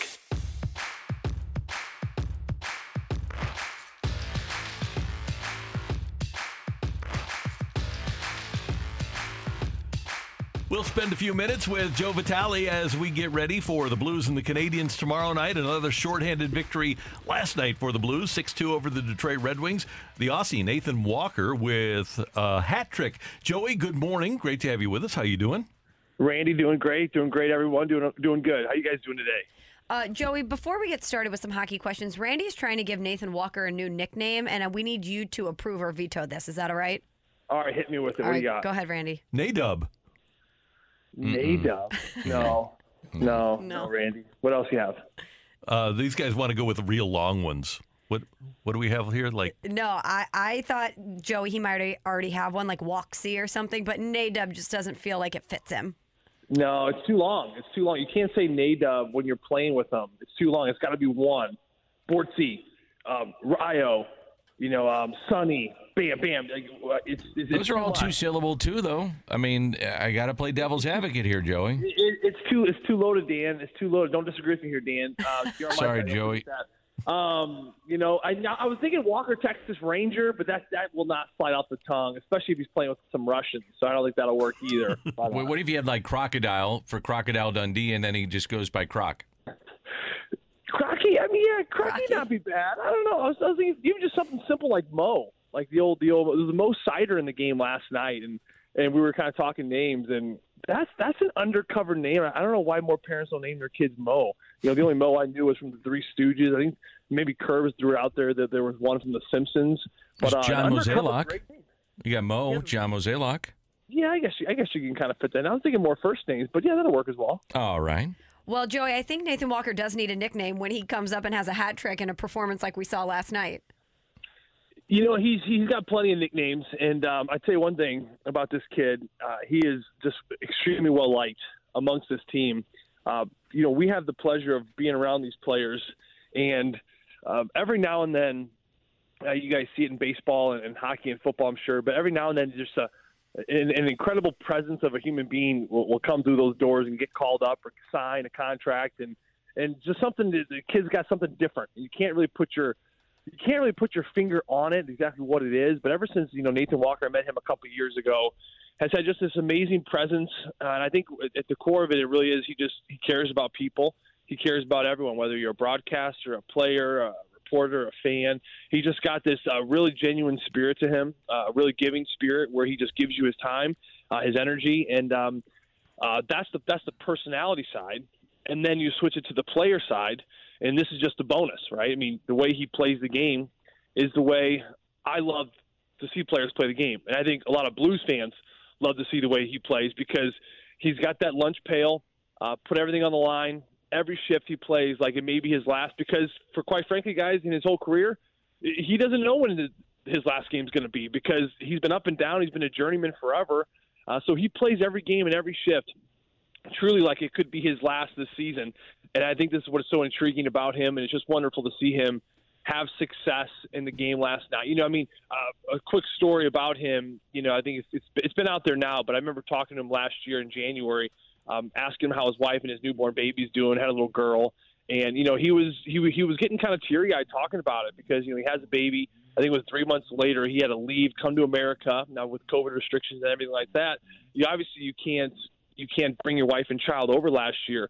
He spent, I think, 7 months away from his little girl. I mean, when he left, the baby was kind of starting to look and be observant and look around, but no smiling, nothing like that. Imagine coming home, 7 months later, and the baby's crawling and giggling and kind of looking at you. And, it's amazing hearing stories like that. And, because you look at sometimes the sacrifice these players make, And it's just wonderful to see him have success, and I hope it continues here in St. Louis. Hey, Joey, one more quick thing. What kind of a job is Craig Berube doing here? He's doing an amazing job. Yeah, he really is. And, I'll tell you a quick story, too. A couple games ago, I talked to Mike Van Ryn about this. Curbs and I both did. You go to that Florida game. It was a mess of the first period. I think they were getting outshot 20-3, maybe 20-4 at one point. Florida was all over them. Billy Huso played on his head. The game was only 1-0 at that point. But this speaks volumes of, I think, the evolution and the maturity and just the understanding of this team of Craig Berube. Coach usually comes in about 8 minutes before the team's going to take the ice again for the next period. So after the period's over, guys go to the locker room, guys do their thing. They strip down. Some of them jump in ice tubs. Some get a protein shake, whatever it is. But the coaches go directly to the coach's room. Well, this time was a little different. Instead of going to the coach's room and then coming back out around the 8-minute mark before they're taking the second period, Chief just goes right into the locker room right away. And I think it was kind of a bit of a jolt and a bit of a different kind of change up of the routine for these players. But he goes right in there, and he didn't scream. He didn't holler. He didn't freak out. He didn't throw water bottles and curse people's names. The message apparently was simple. He just kind of looked around the room, and he just kind of instilled more confidence in this group that needed it at that time. He said, you guys are a good hockey team. You guys were not playing aggressive. All we're doing is giving the puck away. If we start moving our feet and we start taking care of that puck, I promise you this game's going to turn around. And look what happened. They had a great second period. They actually got the lead in the game, and they go and they grab 2 points from the best team, in my opinion, in the National Hockey League. From there, continue to brew over to last night's game. You got half of a Springfield team. And look at the Springfield Thunderbirds and how they came to play last night. Dakota Joshua, +3, 2 assists. Nico Mikkola, though not a Springfield Thunderbird, but a young guy, he got 2 assists. Nathan Walker on the hat trick. Charlie Lundgren gets the win on the back end. So he has this way about him. He knows what every player needs individually, and he's really going to be there to deliver it. There was a great book called Endurance. Some of you guys have ever read it with Shackleton. It was this captain of this boat. He had a captain across the Antarctic, and that was his mission, right? And spoiler alert, they didn't make it. But but it's an amazing book if you haven't checked it out. But one of the things that always stood out about that book to me when I read it multiple times was that Shackleton's leadership ability. He was so good, and from people said in the survivors, or not the survivors, but what they read about later in the diaries and things like that, he was so amazing in the leadership quality because he looked at his whole crew. And he did something that at the time was kind of it was different, and a lot of leadership didn't do. He looked at every individual and he said, you need something different than he needs something. And he may need a kick in the butt. He may need a hug. He may need a shoulder to cry on, and he maybe need a little spark, and this is the way I'm going to do it. But he led from a position of everyone needs something different. And I think when Craig Berube came into the league in Philadelphia, certainly when I used to play against him, he was a hard-nosed guy, and then became the head. And then he moved on to the American League in Chicago, and then he got in St. Louis. And watching him just evolve as a head coach, I think he's gone from more of a lead from a position of this is the message across the board, and everyone better file in line. To now, he knows Vlad needs a kick in the butt. He knows Sonny can joke around. He knows Nathan Walker is a guy you can kind of get a bird in his saddle a little bit. Jordan Binnington likes to be called out. So he kind of leads from a position, Rain, to answer your question, of he understands his players so well, the relationships are so good, and he knows them to the point where I know how to motivate this kid, and this is how I'm going to do it with this one individually, and this is what's going to bring out the best in him. Joey V, always great stuff. Thank you very much. We'll see you tomorrow as the Blues get ready to take on Montreal. You guys have a great weekend. Thank you very much. That is Joe Vitale with us on 101 ESPN. It is bowl season for the Mizzou Tigers. We're going to talk to Tigers linebacker Blaze Aldridge next with Carricker, Smallman, and Danny Mac on 101 ESPN. We're right back to the Carricker and Smallman podcast on 101 ESPN. Opinionated and proud of it. This is Carricker and Smallman live from the Car Shield studio on 101 ESPN. Opinions matter. Time now for today's big thing with Carricker and Smallman on 101 ESPN. Brought to you by Together Credit Union. Here for St. Louis. Here to help you achieve more with your money.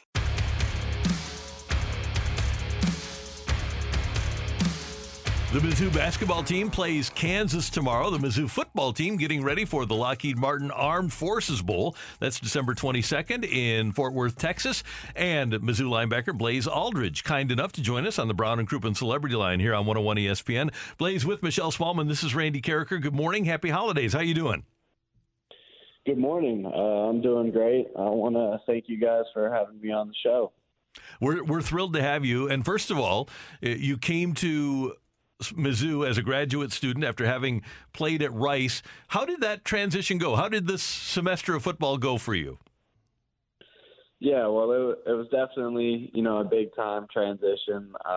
Got to experience some special moments in SEC play that, you just don't really get at the group of 5 level. And it was a little bit of a roller coaster. We had some ups and downs as a defense this year, but, I'm really proud of the way we closed out. And, it's nice that we get to have a bowl game now and go out on that. And Blaze, the Armed Forces Bowl versus Army is going to be in Fort Worth. Kind of cool that it's almost a full circle moment with you going back to Texas. Yeah, no, I think I thought the same thing, when I found out about it. I've got a lot of former teammates and friends down there. And, playing an old foe like Army, who I actually played my junior year when I was at Rice, and being back in Texas, it really makes it seem like my college career has come full circle, and is reaching a satisfying conclusion. Well, you've played Army, as you mentioned, and obviously you're scouting them now. What do the Tigers need to do to win this bowl game versus Army? Yeah, well, defensively, it's going to come down to just being assignment sound. The triple option, it's a simpler thing in the fact that, it doesn't do as many things as like the spread offense. But the hard part about it is that everything kind of looks the same, and you just got to line up and do your job every play. So as a defense, we got to make sure that we're willing to do the hard stuff and get our job done every play. And we can't fall asleep and give up those 1 or 2 passes over the top. Hey, Blaze, what's it like playing for Eli Drinkwitz and his energy and just the excitement that he's brought to this program? Recruiting, we see that, but just being a player and in uniform, pull back the curtain a little bit. What's it like playing for this guy? Yeah, it was a big switch up coming over here and having a younger head coach and the energy he brings. And honestly, it makes it really fun to come into work every day. He's just got all these little things that he does in the facility to keep people inspired. We have shootouts in the team meeting room sometimes where we have like a basketball hoop, and we got a shooting competition with some teammates to get the competitive juices flowing on some days before practice. The little things, you post little messages in the locker room and stuff, and it just feels like every week, almost every day, he's finding a new little way to make sure that we're staying motivated and keeping everybody's energy and spirits up. So that's something that I've really appreciated during my time here. Mizzou linebacker Blaze Aldridge with us on 101 ESPN. Blaze, you mentioned the roller coaster ride for your defense. What happened to allow the defense to get so much better against the run in the second half of the season? I think it just came down to getting comfortable in the scheme and, a change in our mentality. We really gained a lot of confidence, and, that just came from our coaches continuing to have confidence in us and getting better through practice throughout the year. And, finally we kind of put it all together. It didn't result in a win, but when we had a good game against Georgia on the ground, we said, you know what, that was the number 1 team in the country at the time. And they have some good backs. They've got a good front seven. So if we were able to do this against them, then we should really be able to, stop the run against anybody. And I think that's kind of what gave us the momentum going forward to close out the season strong. And really, anybody, includes Army. They're the number 2 rushing team in America. So you guys are going to have to be on your game in the bowl game. Yeah, exactly. And that kind of goes back to what we were talking about earlier about how everything's just coming full circle, us getting better and better as a rush defense over the course of the year for finally what seems like an ultimate test against a team that, could really go the whole game just running the football, never passing it. So that really just goes to show that's going to be on the defense's back. And I think, with where we're at and our confidence and our mentality, we honestly wouldn't want it any other way. Blaze, I was reading about you last night, and I saw that you're pursuing your master's degree in positive coaching at Mizzou, which I thought was so interesting. What do you hope to do with that degree once you are done with your collegiate career? Yeah, it's something that, I got into in hopes of maybe coaching somewhere down the road. It's also something that I think taking it, during my time as an athlete, it gives you a lot of good positive insights into leadership and things of that nature. So it's called positive coaching, but it's really more of like a positive psychology and servant leadership type program. So it gives you a lot of research and backed ideas on how to be a good positive leader and how to be servant leadership. So I took it to help myself as a leader in my athletic career, but also because I'm considering to get into coaching in the future and just kind of give back to this game that has given so much to me. And how have you applied that right now to your teammates? Are you the guy that gives up and gives a speech when needed or seeks out certain players to pump them up? How have you applied what you've learned with positive coaching to your teammates? Yeah, I've given a couple speeches, but for the most part, I'm not a big speech guy because I think those are kind of like a momentary thing. A good speech gives you some motivation in the moment, but it's not always there for you. What I'm really more about is the servant leadership portion of it and, being for them and being there for them and getting to know them as a person and just going to show that I care beyond football and developing that camaraderie bond that makes it easier to play for the guy next to you. Also just going out there and putting in the work every day, showing the young guys what it looks like to make it this far and last this long in college football. So I'm really more about kind of the everyday stuff that kind of builds up inspiration versus the big speeches that give momentary motivation. Hey, Blaze, early in the season, Coach Drinkwitz referred to your hair on several occasions. I saw that you got a little bit more conservative. What kind of coif are you going with today? Right now, I've just got it down. It's been braided a lot for the season, so I'm letting it recoup because I'm going to get it braided back up for the bowl game, but I'm just kind of letting the curls and the flow go right now.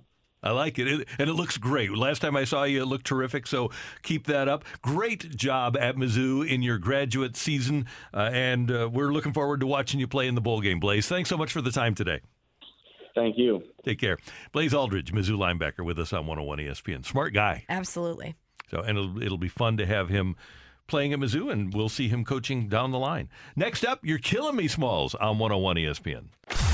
We're right back to the Carricker and Smallman podcast on 101 ESPN.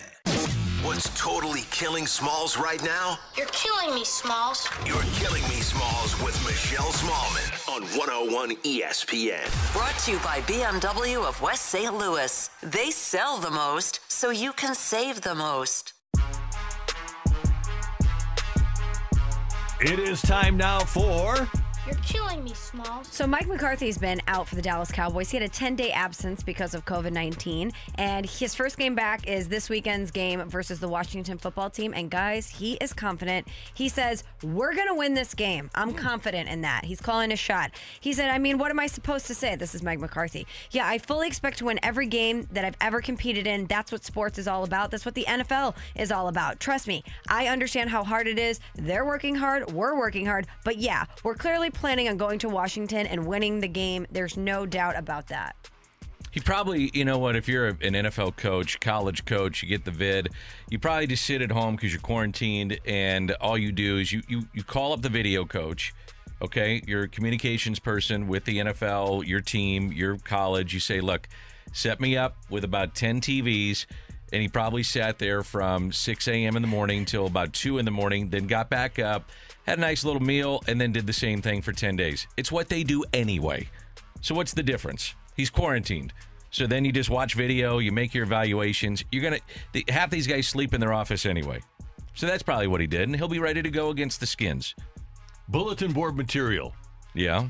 And Ron Rivera will have his team ready to play. And we know that because Michelle's wearing the hoodie today. That's right. Taylor Heineke is going to beat the Cowboys. And you think so, huh? What happens after he's made this declaration if the Washington football team beats the Cowboys? Let me ask you this, though. Honestly, what do you think he did in quarantine? What I said? Yeah. Exactly what you said. What he's been doing this entire season, just in a different location. These guys don't leave their office anyway, except for practice and then the game. I don't think that's healthy, though. Oh, for sure it's not. For coaches that sleep there, you're probably overthinking things. If you can't take 1 minute away from your office or away from your game plan, you're likely overthinking it. So you're going to go back and look at your last previous matchup, and it could be from a year ago or 2 years ago, then the personnel, then you're going to look at all their games, then you're going to look at your special teams, your defense, your offense, and you're going to start doing an evaluation of your offensive line. What's going on? I mean, it's what they do. They try to go in and have it basically where they know it's a chess match of exactly the moves each other's going to make. It's crazy. It's kind of like Randy getting ready for radio and the fight. Go ahead, Andrew. You're killing me, Small. That's true, but I think Randy has far more success than the average NFL coach. Let's not butter him up. Just saying. His record speaks for itself. Don't. Stop. I'm being honest, Dan. Randy, you sit this one out. I don't need to hear from you. Stop with this. Most NFL coaches, what's their shelf life? The average NFL coach, what's their shelf life? 3 years? Max? Randy's been doing this how long? My first radio gig was 1983, kids. Wow. Just saying, Dan. Never thought you'd be doing the fight and you're killing me Smalls in 1983. When the Blues missed the draft. Yeah. We already talked about that. Good times. Well, you know who's having great times, guys, is Pat McAfee. Pat McAfee is having the time of his life. So it was announced yesterday that FanDuel has reportedly signed a contract with the Pat McAfee Show for about $30 million a year. He did a video yesterday, a YouTube video, where he confirmed that the show has re-upped with FanDuel because they were already a sponsor of his show for, quote, an absurd amount of money. It's a 4-year deal with an opt-out after 3 years. And what I thought was really cool about this is that in this video, he announced that he's giving his parents $1 million. He pledged millions to several charities. And then all of his boys on the show, he's giving them $250,000. It's awesome. That's fantastic. It's kind of like George Clooney, didn't he, on his when he got married or something, gave all his buddies, brought him in, gave him $1 million. A case with $1 million. Yeah. That's pretty. That's so cool. That's when you know. I just saw George Clooney turn down. I think we were talking about it last week. It was like $35 million for a commercial. For one commercial? Yeah, For him? because his wife is involved with a lot of social aspects of countries and things that are not done properly. And I guess the company was affiliated with one of these countries, and he said, out of principle, I'm not doing it. Well, you can have that principle when you've already made probably hundreds of millions of dollars. So FanDuel makes a deal with McAfee for $30 million on the heels of DraftKings doing a deal with Le Batard for $50 million. So I guess the house is doing okay. I would say so. I think what we're finding is a lot of these massive media people that command a following are just saying, you know what, with this day and age of technology, I'm not going to do TV. I'm not doing radio. I'm my own brand, and I'll roll with that. Started with Dan Patrick. He started it. That's a great point. And how many people at that time probably thought he was crazy? I remember listening to a podcast with him and where he was having to call networks himself and beg them to take his show because people didn't think it would work outside of a network construct. And look what Dan Patrick has built. And here's Pat McAfee, who leaves the NFL. He wants to put out content. He grows this audience, and now he's getting $30 million a year. So for people that don't know, what was his background? He was a punter in the NFL. Right. And so he did that. And then how did he get on the media side, and how did this all start? He started doing it himself. He was with Barstool for a little bit. So was he doing it when he was playing too? Like they use him as a guest and they found out, oh, this guy's glib, he's good, he's got connections. He was always media friendly. Yeah, I think he was just one of those social media. He was all over it. Yeah, you know, sometimes they bring those people on and they kind of transition to that side of things. So does Aaron Rodgers get a cut of this? Because Aaron Rodgers is on Weekly, and that's when he had the big talk about what he was doing to be inoculated. Inoculated. Isn't that what you call it? Well, is that what you call it, Randy? Immunized. Immunized. I would imagine that Aaron Rodgers joining Pat McAfee Weekly hasn't hurt him in these negotiations when he's in the headlines all of the time. No question. To be able to get a quarterback like Aaron Rodgers, who doesn't say a lot, to come out and be very honest on his show. I'm sure that was used in these discussions. Okay. Randy's kind of sitting out. You're killing me, Smalls. What's your problem? problem? You told me to sit this one out. No, just about to talk of when you were talking about how great you are in the fight. You can jump in at any point in time now, Randall. I was just listening. I was following your orders, man. Well, I have some sad news. but it's You're about killing death. me, Smalls. So Randy will want to talk about this one. Who's it about? It's about death, unfortunately. Oh. Some really, really sad news coming out of the NFL. Former Broncos wide receiver Demaryius Thomas has passed away at age 33. According to the Roswell, Georgia police, he was found deceased in his home, and preliminary reports indicated that his death might have resulted from a medical issue, and one of his family members told the Associated Press that they believed that he passed away from a seizure. But Demaryius Thomas, obviously a force in the NFL for a while, and it's really sad news, such a young age. Yeah, 33, was going to be 34 on Christmas Day. Peyton Manning tweeting that he's a Hall of Fame player and even better as a person. So I think really sad news. I think his mother was incarcerated at one point, and that was, I correct me if I'm wrong, you guys know, Randy, of course is going to know. Wasn't he the one that caught the pass from Tebow when they won a playoff game with Denver? Yeah. Beat That's Pittsburgh. sad. Really sad. Yeah, the biggest Tim Tebow touchdown pass of his career. Yep. So thanks, Michelle. You're welcome. Coming up, Alexa Datt is going to join Danny Mack with Bally Sports. Coming up in the near future, the former MLB Network and NHL Network broadcaster will join us next on 101 ESPN. We're right back to the Carricker and Smallman podcast on 101 ESPN.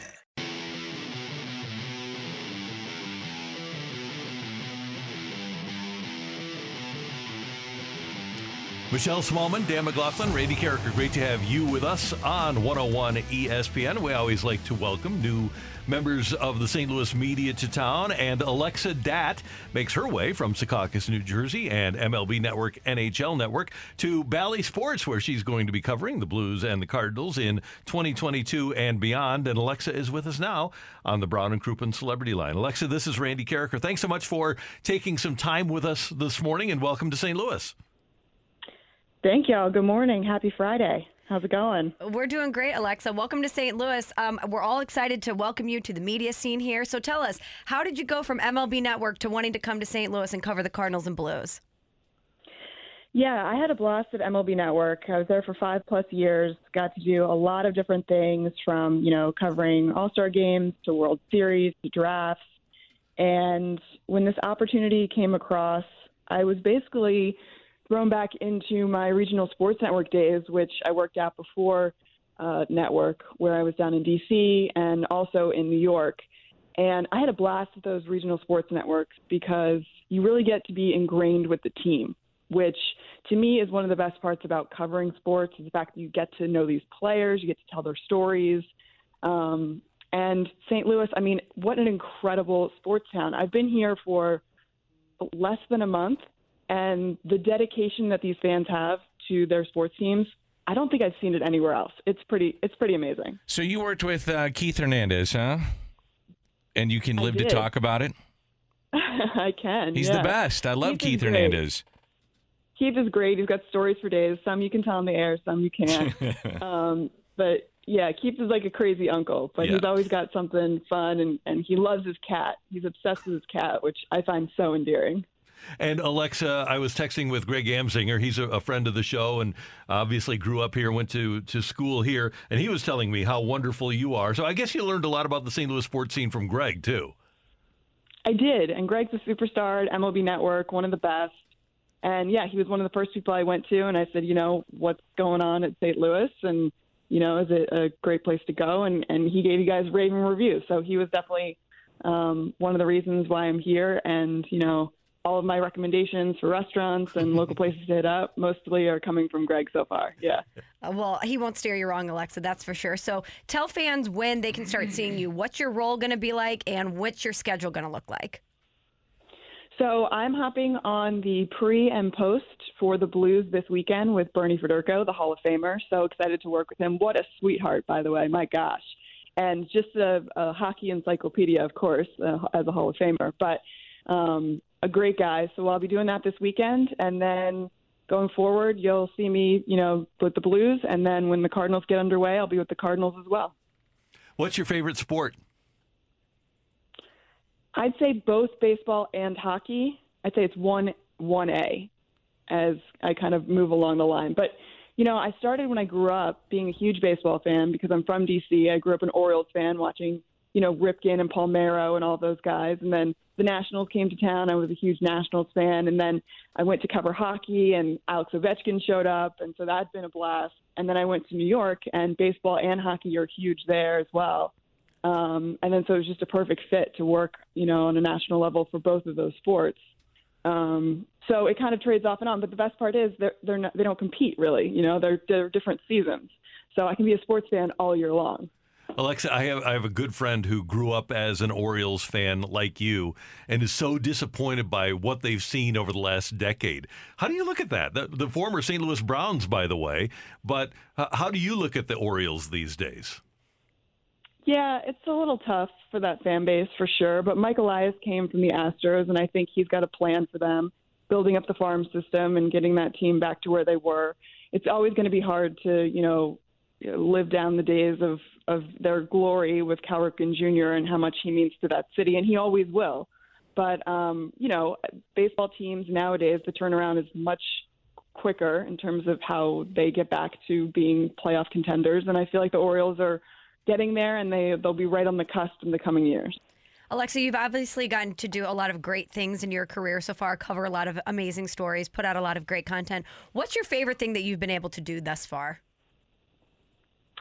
I got two. I think covering the World Series in New York was pretty cool when the Mets hosted, and I actually wasn't even really a member of the media, particularly at the time, but I was doing in-stadium hosting, which was an absolute blast. I got to connect with all of the fans. If I could do that job for the rest of my life, I would, but I feel like there's an age limit you can kind of reach at some point where they're like, okay, you've aged out of this. It's time for you to go. But I had an absolute blast doing that and connecting with all the fans during the game.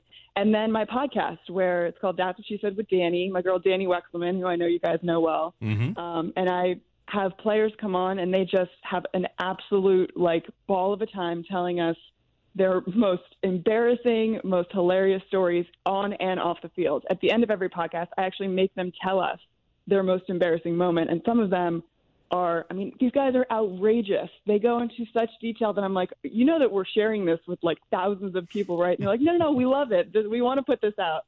So yeah, it's great being able to connect and tell these guys stories. Did you work with Darren Pang as well at NHL Network?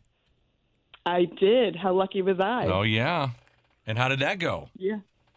Fantastic. Panger is an absolute gem. Yeah, it was a mini reunion when I walked into the Blue Room there at Enterprise Center and saw him and gave him a big hug. So, yeah, he was an absolute, amazing human to work with at NHL Network, kind of took me under his wing. He's like, anything you need to know, I'm here to help. And now that I'm in St. Louis, he's done the exact same.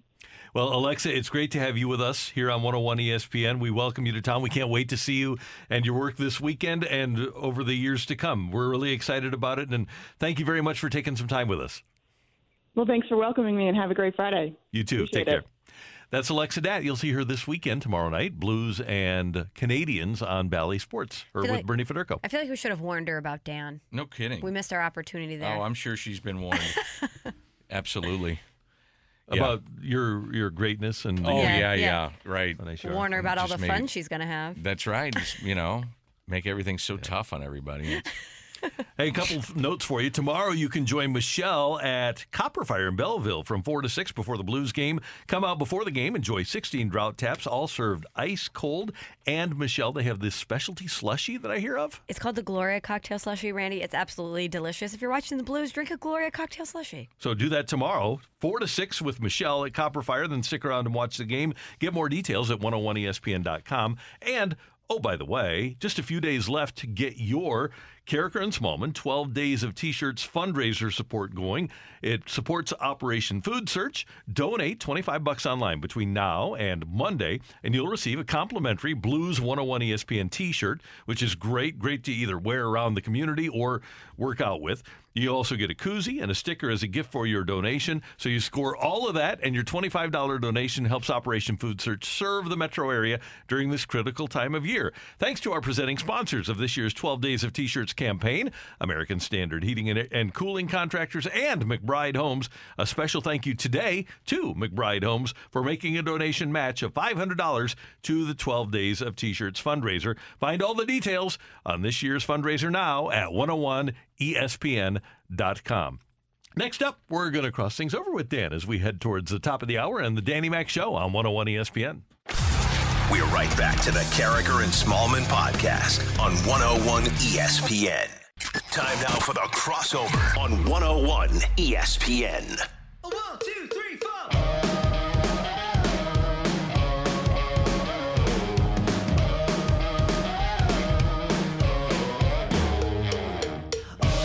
Did Tanner give Danny Mac the scoop on what's happening with the Danny Mac Show? A little bit of Coming give and up at take. the top of the hour. There's more give and take, Randy. Okay. It's a collaboration. Oh. You know, it's not all about You collab. You know, you coming in here and telling everybody else what we're going to do. We actually collaborate for the hour and work as a team. Andrew Marsh is here. Andrew Marsh sent out a show plan last night. Andrew Marsh, did you hear back from me once you sent out that show plan? Other than it saying great. That was it. Yeah. That's our collab. He does his job. I do mine. Understood. I follow his instructions. I get it, Randy. I get it. Am I wrong, Michelle? No. As someone that produced for Randy, you tell him what to do and he'll do it. Yeah. I read everything. Yeah. Everything. Well, you've been there. You have been a producer. You understand what goes into that. It's a lot of work, a lot of hours, a lot of late nights and early mornings. And, you know, it's a collaboration, baby. I also like to provide that ability to grow. I don't want to, unless it was you telling you that don't go get Mark Sauer. Or throwing a card at me. Yeah, that happened. I don't want my producers to think that they're overwhelmed by me, because I have had bad producers where you do essentially have to produce your own show, Little Inside Radio here, and that takes a lot of time. I like my producers to blossom, to grow, and to feel like they are not only a part of the show, but the driving force in the show. I'm going to interject here. I think it more what you're saying is about, you letting people grow is basically saying you want more time on the golf course. Well, kind of. Okay. But Let's it's just not be that I honest don't want about to it. work. I just, if people are smart and do the right things the right way, like Michelle, like Andrew, I love to see that happen. Okay. If Randy trusts you, he lets you drive the bus. Yep. But Randy does this, I do this. If you trust a producer, you'll Ron Burgundy anything. If they hand you a sheet, you'll read it, and you won't even know what it says because you're like, you're really good at your job. I trust that you're handing me this. And as a producer, I had to learn that I better make sure if I hand Randy a sheet of paper that it's not missing a word in the sentence. That's right. Because he trusts me, so he's going to read it. Like Susan. Like Susan. Susan. We don't have teleprompter Susan is great. for our sports broadcasts on television, so I don't thankfully I don't think I've Ron Burgundy yet, but you never know. It could happen. Oh, you've never used a prompter?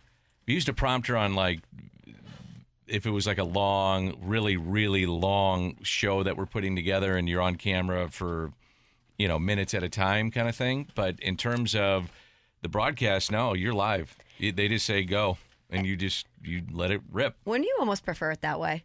I do. Because we don't use a prompter here, obviously. No. I'd rather just whatever comes to mind, and you got people in your ear, and you got the guy next to you, the people next to you, and you're trying to figure it all out. The late, great Chris Duncan really appreciated that you would walk in and just have a baseball conversation rather than work off the teleprompter. Yeah.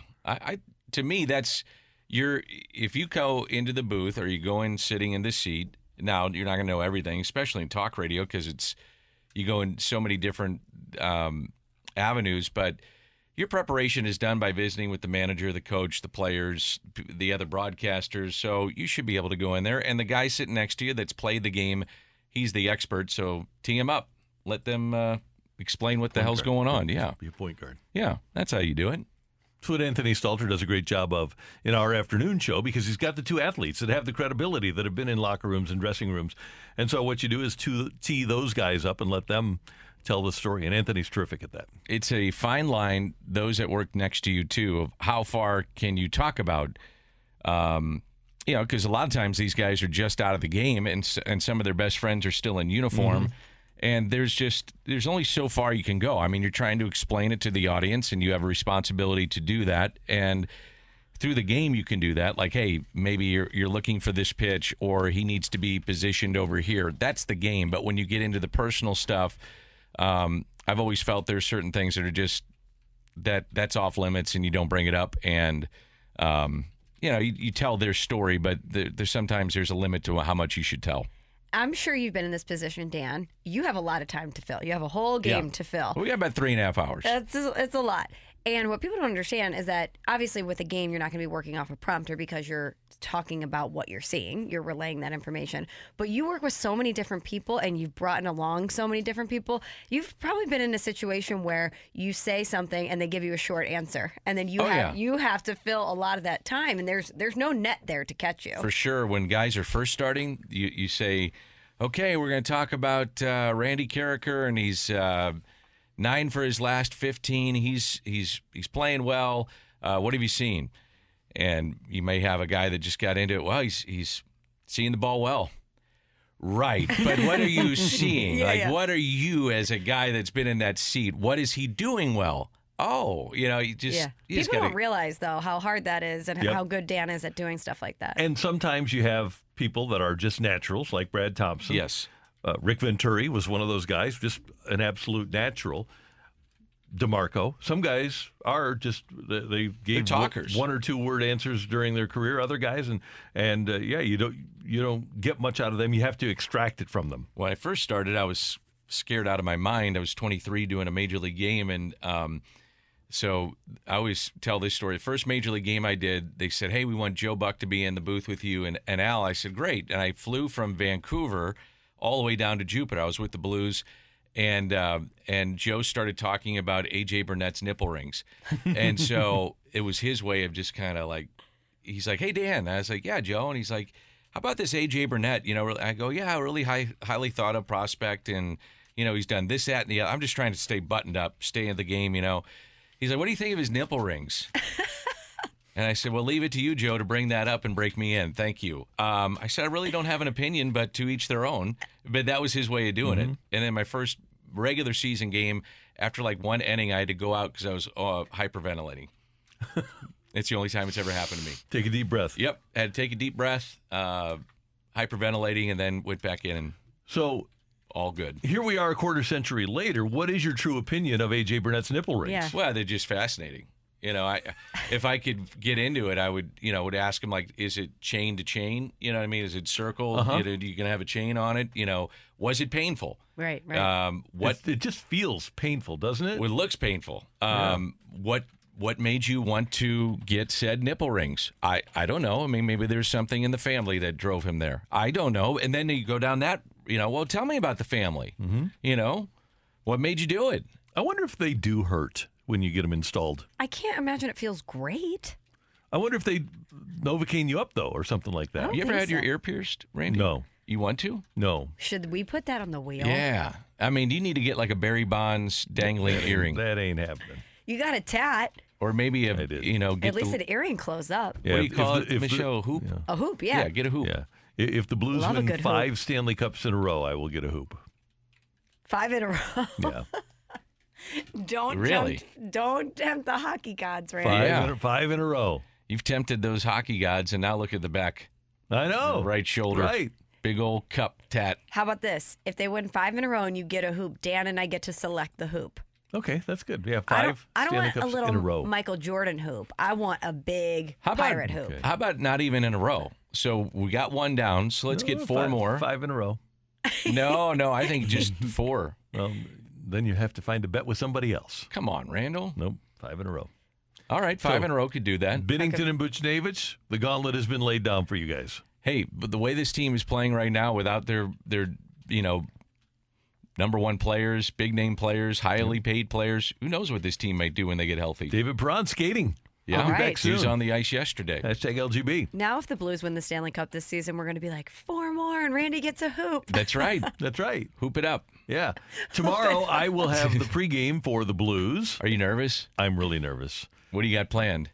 Perry Turnbull. Perry Turnbull's going to be on, former Montreal Canadian. It won't be much different than what the great Alex Ferrario does before a Blues game. I'm just going to take his template and run with it. Are you?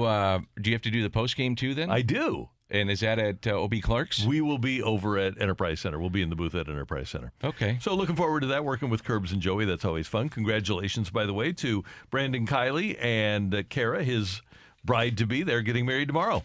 Looking forward to it. Should be fun night. Yeah. Yeah. Should be a great day here in St. Louis. Our producer engineer, By Andrew the way, Marsh. I have Jim Cott coming up. Oh, Kitty. Yeah. Good. Okay. Jim Cott. But You normally that's the first thing you asked me. You didn't even ask me. We You went down told to us nipple about rings. a collaboration that you were having. but Oh, you that's didn't true. Tell us what the finality of the collaboration We was. went The from finality is Jim Cott. Collaboration to nipple rings. Yes. So You never know Here what we you'll go. get Like I here. said, you can't go off a prompter. You got to go down all these different roads. So Kitty used to say that the key to his longevity, and I want you to ask him about this. Well, it's a pre-recorded interview. Oh, it is? Okay. Yeah. He said the key to his longevity was bicycles and bananas. He rode his bike all the time and ate a lot of bananas. He said that was why he was able to last as long as he did, pitching into his mid-40s. You know, I think it was 25 years, almost 280 wins, 16 Gold Gloves, 3 All-Star appearances, World Championship with the Cardinals in 82, and it took till he was 82 to get into the Hall of Fame. And all the years that he had broadcast. I mean, he was one of the top broadcasters and still is in the game. And it's long overdue to see him go to the Hall of Fame. And we're looking forward to the interview.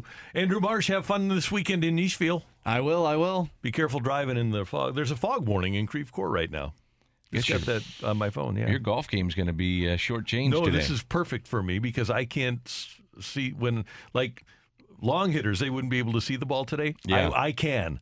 Short hitters have no problem with fog. That's what when I interviewed Jack Nicklaus this past summer, it was a line like that. He's like, "Well, now I can actually see where the ball goes." Yeah. I said, when you play, I said, "Do you still play?" He goes, "I don't like to play a lot, but I'll get out there every once in a while. And now when I tee off, I actually can see where it lands." It is. Yep. So, by the way, too, if it's foggy out, just go over to Family Golf and Learning Center. You should do that. Great play. Good idea. Trackman simulators. Yep. Yeah. Okay. Good. Michelle, have a fun weekend, and folks will see you tomorrow at Copperfire. That's right. From 4 to 6, come hang out in Belleville. We thank you for tuning in, texting in, and being a part of the show. For all of us until Monday morning at 7. Have a great weekend, St. Louis. That was the Carricker and Smallman podcast on 101 ESPN.